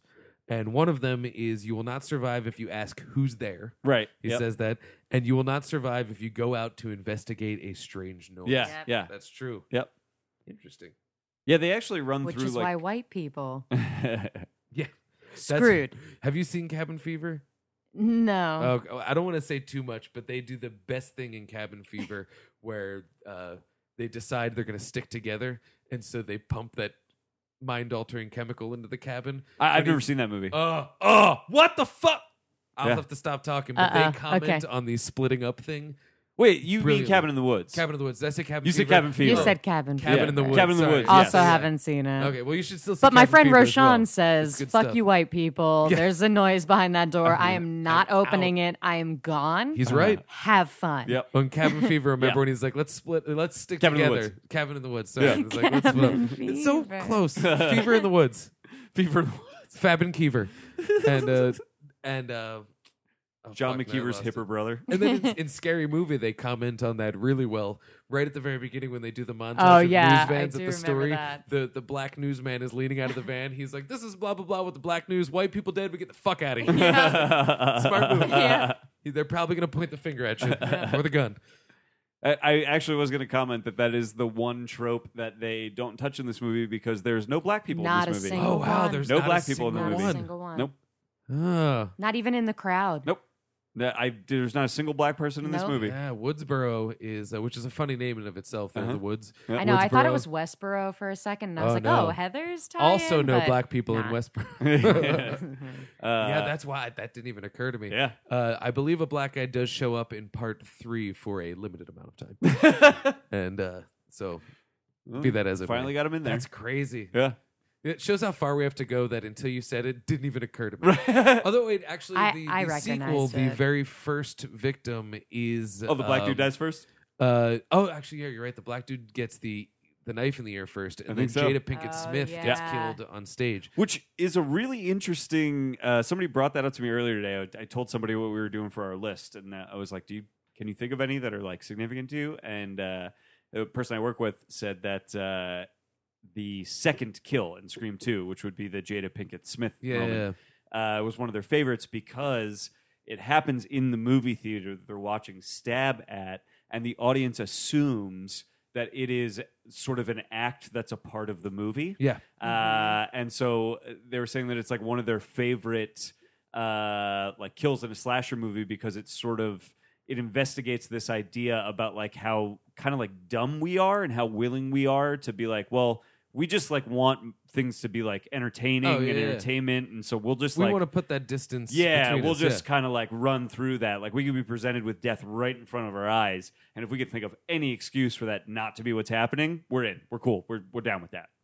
I thought that was pretty interesting. That is interesting. Yeah, Not on my list, but not on mine either. it's good. It's a good choice. Yeah. Should we do some lists? Let's do lists. All right, let's do some lists. So what we decided to do was not doing what's your favorite scary movie. No. Too broad. We want to Too do broad. slasher kills. Kills, Because one best of the cool kills. things about slashers is precisely what we were just talking about. We don't just want our people dead. No. We want them dead They creatively. need to die in a way that we can talk about when we Exactly. exit the movie. If Jason just strangled people, it wouldn't be fun. But if he squeezes your skull until an eyeball pops out in 3D, Hell it's a yeah. blast. Hey. It's a blast. So, did anyone have any rules or caveats? I did my best to make sure they were, in fact, slasher movies, though I think we may all, on our lists, need to make some arguments about Yeah. whether they are. And it's okay if I don't you need watch to make that a many caveat slasher that, yeah. movies, but I Uh, watch a lot of psychological thrillers Fair enough. I'll and take exploitation movies. I'll I take it. think as long as the death method, the meth, nope, that's already a word.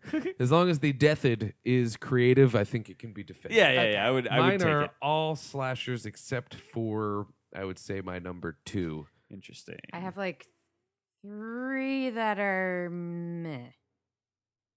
We'll talk about them. All right. I've got, and I got, I have a couple honorable mentions and things like that as well. Fair enough. I have one honorable mention. I like to kick these things off. I'll do it. Do it I'm up. going to start with my number 5 is from you guys, Jason X. I'm going to continue defending the 10th Jason movie where You don't have Jason defend goes it to for me. space. Love that shit. I love that movie. It's great. There is when Jason first resurrects, which happens at the sound of a teenage girl's orgasm. That's how aware this movie is of what movie it is. He grabs the first girl he sees. He takes her face and he puts it in. You guys are going to have to help me. I don't remember what that chemical is that instantly freezes things. Yeah, liquid nitrogen. Liquid nitrogen, yes.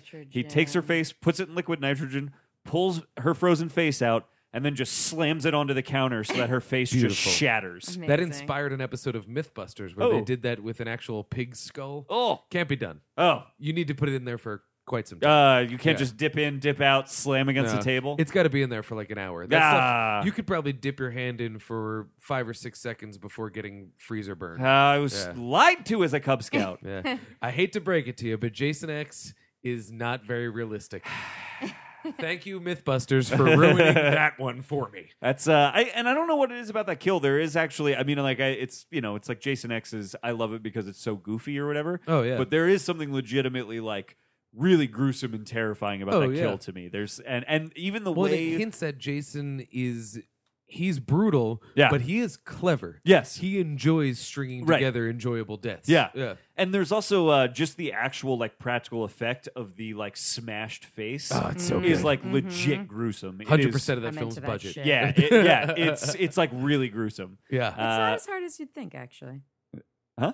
To like smash somebody's face with the budget. Prosthetic wise. Okay, got it. Yeah. I was like, please finish that thought. Nope. Yeah. You walk home alone Just today. talking. Yeah. Who else has one they want to throw down? I'll throw this one out there. This is from A Nightmare on Elm Street Part 2, Freddy's Revenge. Yeah? And it's during the awesome climactic homoerotic pool scene. And there's a part, and it's a character that does not have a name or a face. But to place this there for you, there is a row of hedges, a gap, and then a fence. Yep. And the guy is behind the hedges. He starts to climb the fence, but beyond the fence, flames burst up. So he falls behind the hedges, and then flames burst up from there, and then he screams. It's incredible. It's just, ah! Ah! And it's not gruesome, but it's just in the heat of one of the most manic scenes that has ever been put to film. It's this weird, inspired moment of just like, it's just, I don't know, the whole thing is just calamitous, and that part just says it all. Well, that part also leads to, I actually think legitimately I'm not going to say the only good part of that movie, close to it, but like the best part of that movie is immediately Freddy steps into the frame, and he's the center of the frame. All the flames are going up behind him. There's just chaos around him at this party that he's created, a wall of flames behind him, and he just looks around with his hands out and he goes, "You are all my children."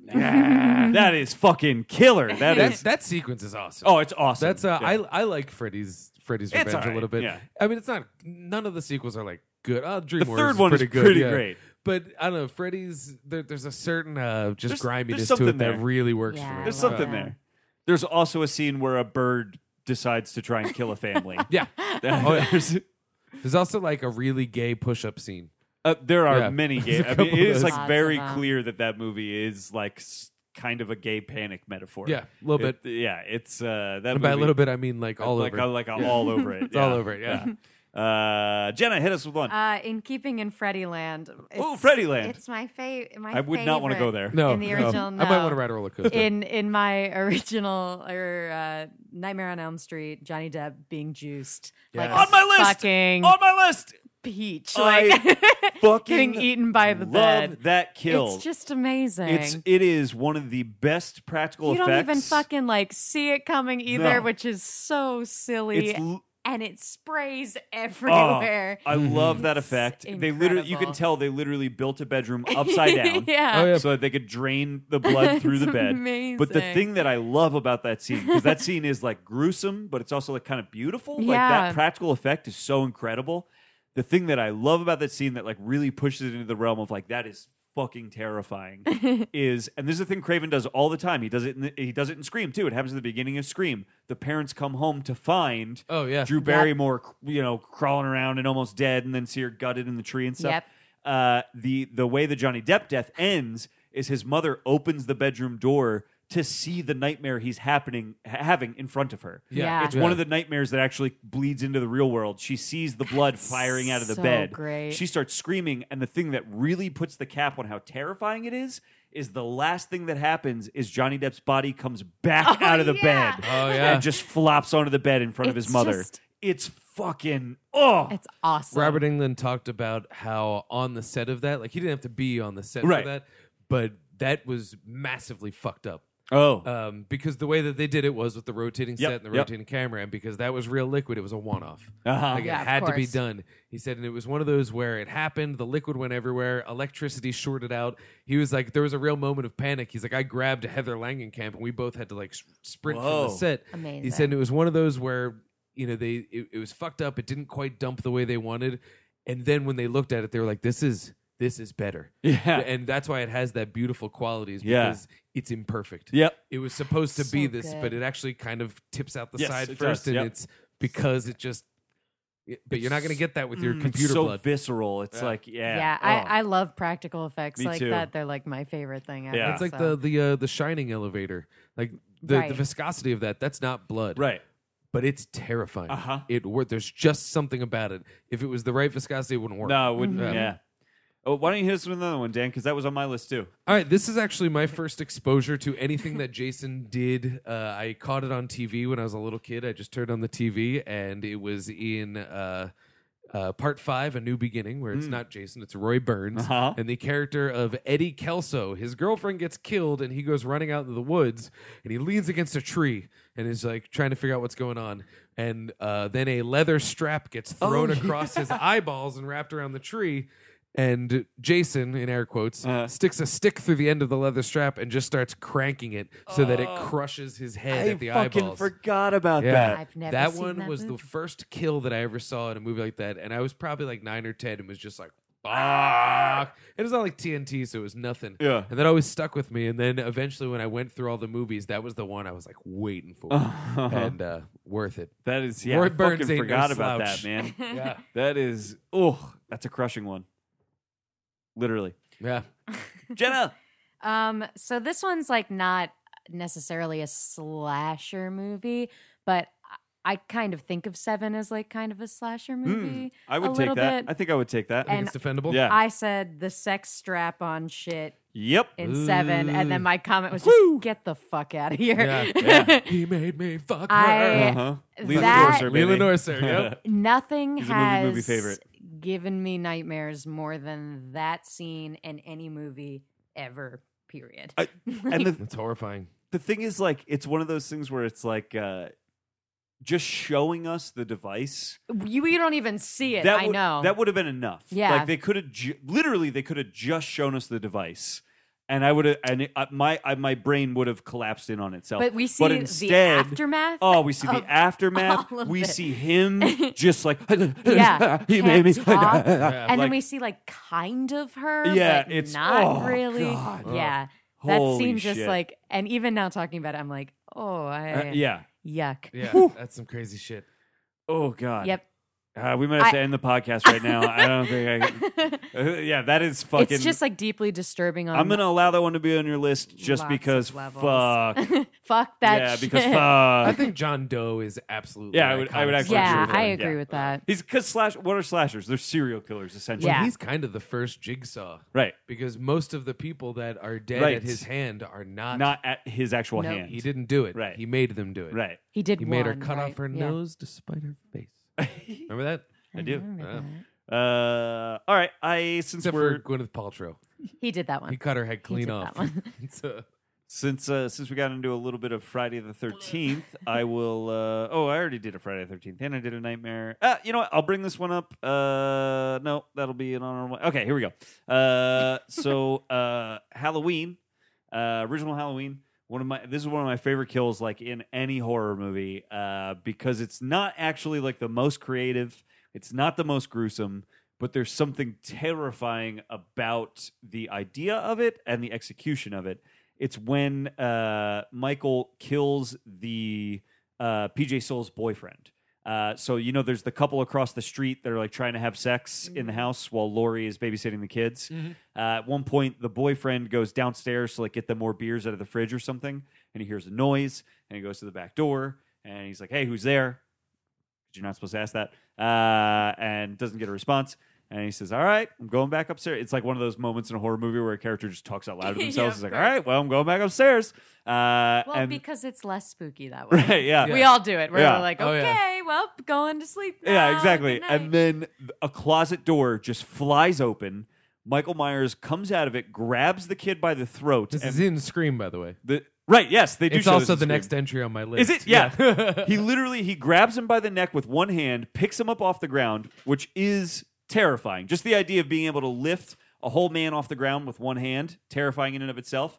Then takes a knife, stabs it through the guy's chest to hang him off the wall with a knife, which he's also apparently strong enough to be able to do. And then the thing that fucking really, again, it's always the capper on these scenes that I think makes them so scary, is he doesn't just like stab him into the wall and walk away. He stabs him into the wall and stares at him and then slowly cocks his head to the side. Yep. That is one of the scariest things I've ever seen in a movie. The two things that I would like to add to that, Please. since it was next on my list, is one, that's when we first really hear Michael Myers breathing. Yes, And fuck it's that. Yeah. And also, I don't know if you remember what the guy's last words are. No. Linda, you asshole. Is that what he says before he opens the great closet? line. He's looking for her. Yeah. He's like, Linda, and he's calling for her, and he's like, Linda, you asshole. Yeah. And then he That opens is the so closet. funny. Yeah. That's pretty good. That also, I mean, this is not on my list because it's not a kill. That's technically Linda, you asshole. And breathing. And breathing, yep. that's not a kill technically, or what I'm about to say is not a kill technically. That's why I brought up what I just brought up. That's the kill. But truly, my favorite scene in Halloween is when that guy's body falls out of the closet. Yeah. Oh, That yeah. is, I think, the scariest thing that happens in that movie. There's something so that is inventive. That is one of the oddly inventive things that like Michael Myers does. Is like basically force his body to be crammed up in the ceiling of a Yeah. closet so it will fall out when I it like opens. the idea that while that guy was there, Michael Myers was just chilling in the closet, Right. waiting for him to go Yep. by. Just Just wait. open it. Just wait. because he's fucking Yep. nuts. Yep. Well, since that was my number 3, I will give you my honorable mention that was also in Ooh, number please. 3, and it's another Halloween kill. Because this is the first time I had ever seen this oft-used device done, is when he strangles the one young lady in the car and leaves her dead head resting on the car horn. Oh yes. Because yeah. as he's choking her, it's beep, beep, Yep. beep, beep, beep. Yeah. Right. It also creates a plot hole because that doesn't happen for the rest of the movie. Right. But still, that was one of those things where I was like, "What a creative device!" Yeah. Yeah. So That is- an that's a good honorable one. mention. Will Yeah. bump up. Fair. pretty good. Fair. Jenna. So my number 3 is from Final Destination 5. Ooh, I have which not this is seen this another one. like argument that I have is that Final Destination, I think death is a serial killer. I think Oh, so too. yeah, He's got we- a franchise. Okay, great. We've already Um, addressed this on Movie Live. Perfect. Okay. So my favorite, and this isn't like the best kill in all of the Final Destination films, but it's my favorite. So there's this sequence, this gymnast sequence in Final Destination 5, and like this gymnast is just doing her thing with other gymnasts, and there's a thumbtack like on the balancing beam. Uh-huh. And her boyfriend, I don't remember, like a guy is watching her do this and he's like clapping. For 3 minutes, the scene goes on. She flips over the thumbtack. Nothing happens. Oh, so And there's she's, like like, all this dancing tension. around She's it. like No, dancing yeah, around yeah. it. So then she goes and she chalks up her hands and she goes onto the big like monkey bar things. I don't know, the trapeze. What the fuck do you call Oh, it? the ring. Uneven rings. bars, yeah. Yeah. And so she's like on the uneven bars, and this other girl is on the balancing beam where the thumbtack is. This other girl steps on the thumbtack, falls off the balancing beam into the chalk. The chalk spills over, poofs everywhere. This bitch gets distracted, flies off the uneven bars, and snaps in half, breaking her neck Oh, yeah. on the mat. She That's like hilarious. lands It is upside down and her whole body crushes incredible. backwards. I love Yeah. that. There's though. blood everywhere, and you see the impact of it too, and she just crumples. Like the and force it's she had to be flipping with to amazing. do this is inhuman. It's Yeah, so yeah, amazing. yeah. And it happens so fast. It's Yeah. incredible. Oh, Candace, That's a the win. gymnast girl. Candace I know a the lot. gymnast girl. Yeah. It's pretty good. So good. And I don't remember any of that, like the rest of the movie, but I remember that so distinctly because I could not stop laughing. It's brutal. I loved it. I love those movies. They're so good. They're That's so funny. great. So many eyeball horror moments in those movies too. That's that's another classic horror trope is just fucking eyeballs. Eyes, Fucking with yeah. eyeballs. Because you can't do anything about it. Yeah. All right. Candace. Let me. Candace the gymnast. This is a good one, I think, because this one I think is like kind of a popular kill in horror movies, but it's just a really interesting, unique one. Sleepaway Camp. You guys Yeah. see Sleepaway Camp? Love Sleepaway Sleepaway Camp. Camp is great, and there is a particular kill in it that basically happens off camera, which is why it's That's the best actually one. it's so not the gruesome. chef. It's not the what? Not the chef who Oh gets no, boiled. Yeah, no. This is the curling iron. Do you remember the curling iron? Oh no! Right. Yeah. Okay. Ooh. So here's the thing. Okay, so it's a scene where a girl that has made fun of it's a vengeance movie, and so the killer is basically having revenge on a bunch of campers, right? And so there's this girl that has spent most of the movie being very mean to who the killer turns out to be. Always. Right? And so that girl is curling her hair with her curling iron, and then gets approached by the killer. Doesn't know that this person is a killer, and so they're just having a little argument, and she continues to make fun of the killer. And then suddenly, straight up, and we're not supposed to know who the killer is at this point in the movie either, so we can't see the person that the curling iron girl is talking to. she's just talking to the curling, the curling iron girl is just talking to this person. Yeah. And then all of a sudden, a fist just flies across the screen and clocks the curling iron girl like so hard in the face, she immediately is just blacked out. So the killer knocks the person out, right? And then we see that the curling iron is now just like on the bed next to the girl. So then we see a close-up of the curling iron being picked up. And now the rest of this all takes place as the shadows on a wall, right? We don't see what happens. We only see the shadow of a curling iron get picked up and then opened.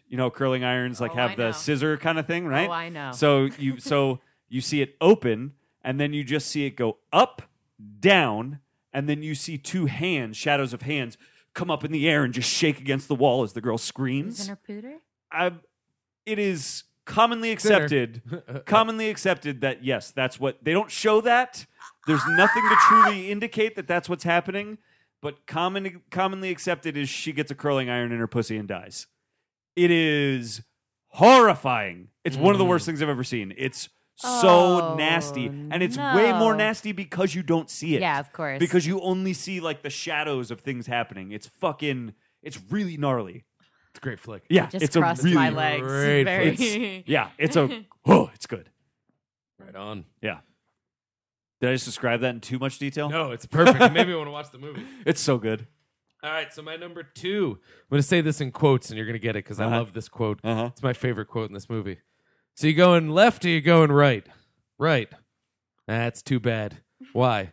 Well, because there's a 50-50 shot on whether you'll be going left or right. You see, we're both going left. You could have just as easily been going left, too. If that was the case, it would have been a while before you started getting scared. But since you're going the other way, I'm afraid you're going to have to start getting scared immediately. Oh, what is that from? I know that. I'll tell you in another quote. Hey, Pam, remember when I said this car was death-proof? Well, that wasn't a lie. This car is 100% death-proof. Guys, Only I was to on get the that benefit of it, podcast, honey, too. you really need to be sitting in my seat. Yeah. And then he drives that is poor so Rose true. McGowan all over the place, Sweet hitting the Rose. brakes. Her head gets crunched against the windshield, and it makes the best noise. And he That does scene is 2 so gruesome. awesome kills with the car, but that one is terrifying. So gruesome. Yeah.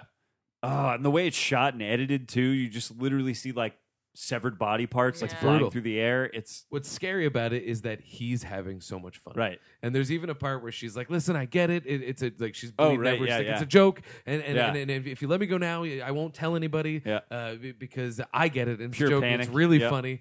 And he just like, and he's just like drinking it in. And it's my boy Kurt Brussels. I did not even just think about killing that. it. Yeah. Death Proof That's is a good one. That's actually slowly like becoming just my favorite Tarantino Oh, really? movie. It's so good. Yeah. It's so good. I Yeah. love it. Death Proof. Rose McGowan getting smashed up. Uh-huh. My turn? Yeah, your turn. So this is another one that I like can't get out of my head. And it's in Saw 3. So another Ooh. just like silly, sort of nasty sequel Yeah. death. Mm-hmm. And it is, I wrote it down as that bitch who gets her shit ripped out. But I know what I mean. So the angel trap in Saw 3, it's like the first scene of the movie. What is and it? I haven't you seen up. that one. So it sets you up for like this shitty like torture porn movie. Yeah. So she's a cop in the first 2 movies, and I forget her name, Kelly maybe, or Kelsey or something, but she's in this thing called an angel trap. And what it is she has these clamps on her rib cage, and she's just suspended in this torture chamber, and she has to get a key out of an acid, like a bowl of acid, to unleash herself. But no matter what she fucking does, she's gonna die. Yeah. So she sticks her hand in this acid jar, and her hand gets all cooked and shit. She gets the key, and the killer comes up to her and goes like, sorry about it. You're still gonna die. And they rip open her rib cage with this like, With, like, a bear clamp, trap kinda with like a thing? bear Yeah. trap, just like Yeah. It just it splays. just splays her open, It's and she awesome. just lays there like a limp fucking. It's awesome. Yeah, that's awesome. Damn Yeah. that Costas Mandalore. It's Creative awesome. motherfucker.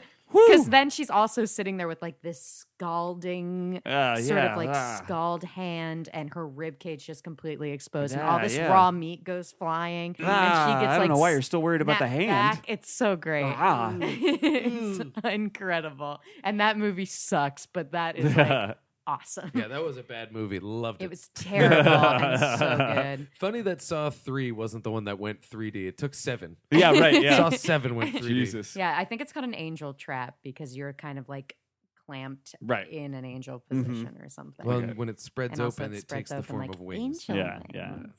Interesting. Say your prayers. Well, So That's I got a number incredible. one that I think you and I might share, Dan. Yeah?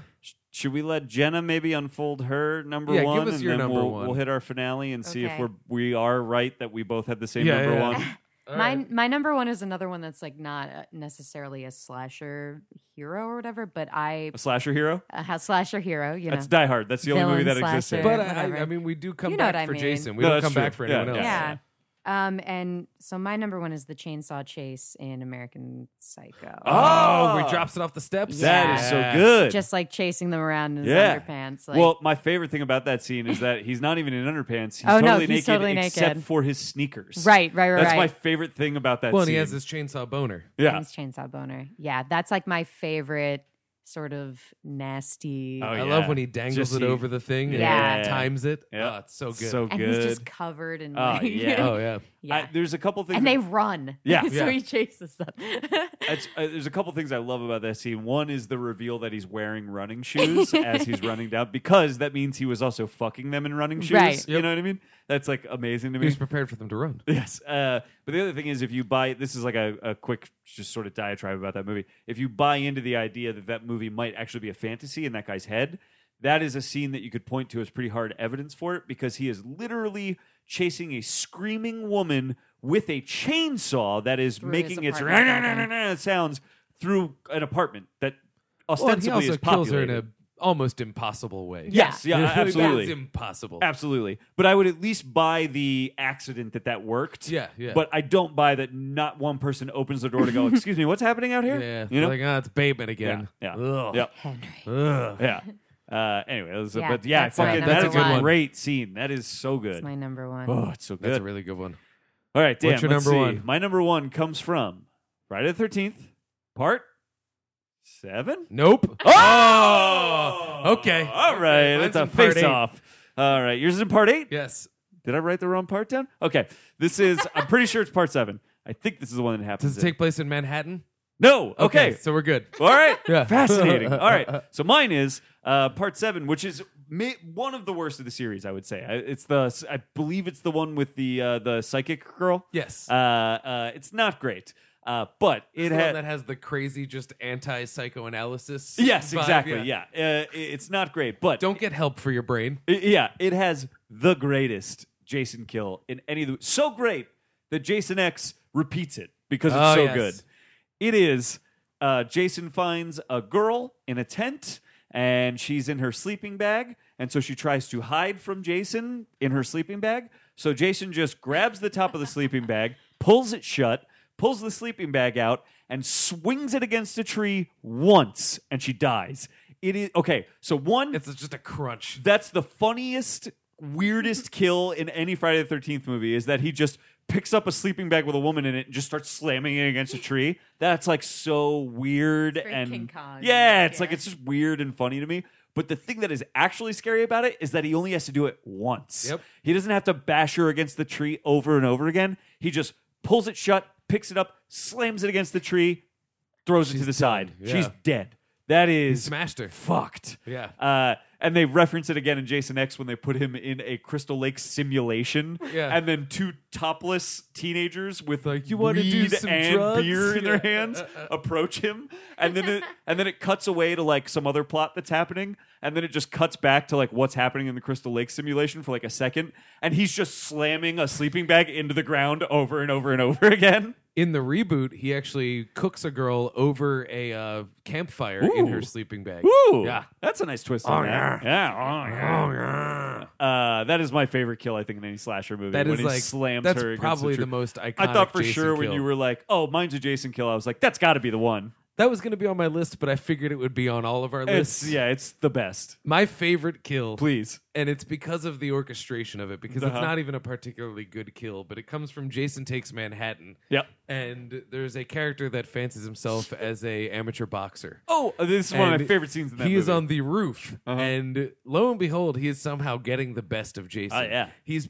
beating the shit out of Jason, just punching One him. punch Big, after boom, another. Boom, getting him Not all kidding. the way to the He edge might of the building. punch him 45 times Yeah. over the course of the scene. It's insane. And he gets Jason to the edge of the building, and he's so exhausted. Really, he just needs to give Jason a quick shove, and he would fall, presumably, He could to his sneeze death. and Jason would fall off the building. But he's so tired that he starts swinging, and he can't reach Jason. He just can't reach him He's anymore. so tired that exhausted. he can't reach him. I can't do it. Which is so weird because that doesn't happen. No. But he's so exhausted that he looks at Jason and says, and I quote, "Take your best shot, motherfucker." So Jason grabs his shirt and punches his head off. Clear off his In shoulders. one punch. It's he punches amazing. It goes flying through the sky, and it lands in a dumpster so hard that the dumpster shuts. And it's like, bro, you were so close. So close. And it's like, take your best shot. Have you met Jason? Yeah. He'll punch your head off. That is the Incredible. best thing that happens in that movie. Yeah. I love that scene. Not the best movie. No. But man, that is like, because the whole thing makes no sense. No. That this guy can't reach him because he's Right. tired, and then would opt to give him a best shot as opposed to, let me catch a breath and hit him one more Right. time. No, right. All he's he got to needs man do is up. Take It's out his literally inhaler. that's like, all he. Just one more shot. thing. He would've- And Jason, So funny. But I mean, it could be argued that Jason was just kind of like Toying waiting with him. Yeah, just Yeah. whatever, because he grabs his shirt Yep. and just boom, right off his shoulders. It's like not even well done. No. like he swings and then it cuts to a wide shot where he Of just just a head knocks flying a through the fake air. head off Yeah. of a fake body. Yeah. It's amazing. It's so good. yeah. I definitely recommend people at least YouTube that scene if you're not going to watch all of. I think you should watch the movie. I actually if you're recommend that it deep, as well. do it. Yeah, do it. It's It's got a cool sewer sequence. to be honest, like having watched 10 of those movies basically in a row, 8 is not nearly the worst of them. Oh no, not at all. I don't think. I think the problem with it is that it's Jason takes a boat to Manhattan, Right. then the movie ends. Yes. It's not Jason takes Oh, Manhattan. He's that- in Manhattan for like a minute. I always say the Jason It's not movies you could break up into like a series of trilogies with Yeah. with like the 7th one being the one off. That's the one where he fights the psychic girl. Yeah. The first trilogy is basically the Camp Crystal Lake trilogy. The second trilogy is the Tommy Jarvis trilogy. Then you get Psychic Girl. Then you get the trilogy where Jason goes places but never gets to go to those places. Yeah. He You doesn't get go to Jason hell. Takes Manhattan, where he only gets to Manhattan in the last 10 minutes of the movie. You get Jason Goes to Hell, which is called Jason Goes to Hell, in which Jason never goes to hell. Jason's not even really in that movie. That much. No, that's true. And then you get the movie that should have been called Jason Goes to Space, and they just named it Jason X. Yep. It's the only one where he does actually go to the place that he's going to, and they don't even call it that. It's ridiculous. It is ridiculous. Yeah. It's the But it's Jason Goes Jason X. Places You do want trilogy. that Jason Yeah. X. Yeah. I love in Jason Takes Manhattan, though, that he grows a sense of humor. Yes. Because a bunch of kids, like, mock him, Oh, and right. he turns around and lifts his mask. We don't see his face, but all the kids, like, ah! And then he, like, turns away, like, Did the Muppets self-satisfied. take Manhattan first? The Muppets or? did take Manhattan, Okay. and that movie used to make me cry so hard. Yes, it's amazing. When they all part ways and they sing that sad song, it still gets me. Great flick. So Muppets first, then Jason. Yeah. Manhattan has a bad. Yeah. bad. That was back in like the when New York was considered like a scary place. Right. Yeah. Pre Giuliani, right? Pre Giuliani. Yeah. Mm-mm. How far the mighty have fallen. Yeah. He's a big old Trump fan. My only whatchamacallit, Honorable mention? the garage door from Scream, we talked about it a little earlier. Yeah. That just lives on in my memory for some reason. That as was a on my list, particular and like kill. not. I didn't put it on there can't get because out of we my were head. watching the Yeah. movie. But the other one is, and I kind of, this probably should be on my list somewhere realistically. Like I could remove the sleeping bag kill for this one because the sleeping bag kill is mostly just funny to me. Texas Chainsaw Massacre, the one girl that he kills, it is like one of the just most uncomfortable, unsettling, most gruesome, weird thing. Yeah. He takes a girl, puts her on a meat hook. Yeah. And there's like a bunch of long shots where you just watch her struggle on the meat hook. And then that's not even how she fucking dies. Yeah. He pulls her off the meat hook to just cram her into a freezer. And that's how she eventually dies. That is fucking, I don't know. That is like really nasty stuff to me. So that movie is crazy. He does nasty. the hammer to the head too. That's a brutal moment. Yep. Well, that's Guillermo del Toro became a vegetarian after watching that movie That because makes sense every to single me. one of those kills is based on what we do in a butcher shop. Mm-hmm. Yep. That movie is nasty. Nasty stuff. Oh yeah, love it. I like that movie Love a it. lot. Yeah, that's a great flick. Yep. Anybody else have honorable mentions? I've got nothing. I burned mine. It was right, yeah. what's her name died in Yeah. Halloween at the Horn. Well, let's burn this whole podcast at the stake then. Let's get out of here. Yeah, anyone want to recommend anything? I saw Yeah, Neon yeah. Demon this week, and I really enjoyed it. It's bizarre. It's if you like Nicholas Winding Refn or Refn or Refn. however you say his name. I think it's I think heavy you'll shit. probably like it. Yeah. It's very much one of his movies. But you know, I don't always like his movies. I would say I probably understood this one about as much as I've understood his other movies, but I liked this one like quite His a bit. movies are cool to like pull apart Yeah. over time. Yeah, I think there actually is a lot of really interesting thematic stuff going on in the movie. Oh yeah. It's a little weird watching it as like I feel like my review of it on Letterboxd comes off as almost me going like, "Hey, this movie's kind of feminist," and I don't think that that's the case. But there are some like interesting things that it has to say about women's experience in the world. But it's also a movie that was like written and directed by a man, so Yeah. like to have that conversation is actually weird. It's about the fashion industry. It's not really about. I don't know. I don't I know, know. but there's also that scene where like she's in that entirely white space and the photographer is literally just looking her up and down over and over and over again. And I to think me, it's about I the was like, monetary value of beauty and Right. what it can cause. Yeah. yeah, to You know, me, that there's- scene though is like that's the male gaze. That is the clearest depiction I've ever seen of the male gaze in a movie. Where like for the first time, I've heard women describe how it feels to be gazed upon like that, and I'm like, yeah, intellectually, I understand what you're saying about how it makes you feel. That's the only time I've ever felt it was watching that scene in that Okay. movie. So I think that there are things cool. it's doing that could be recognized that way. But the more interesting conversation is it is a movie written and directed by a man about women and their experience in the world. And the more interesting conversation is why is this man trying to like unpack women's experience this way through this movie? To me, that's like really fascinating.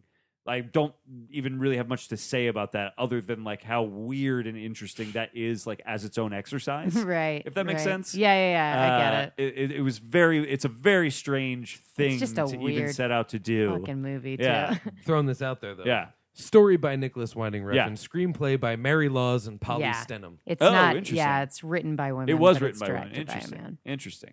Because I actually thought that they had the story credit. He had the script credit.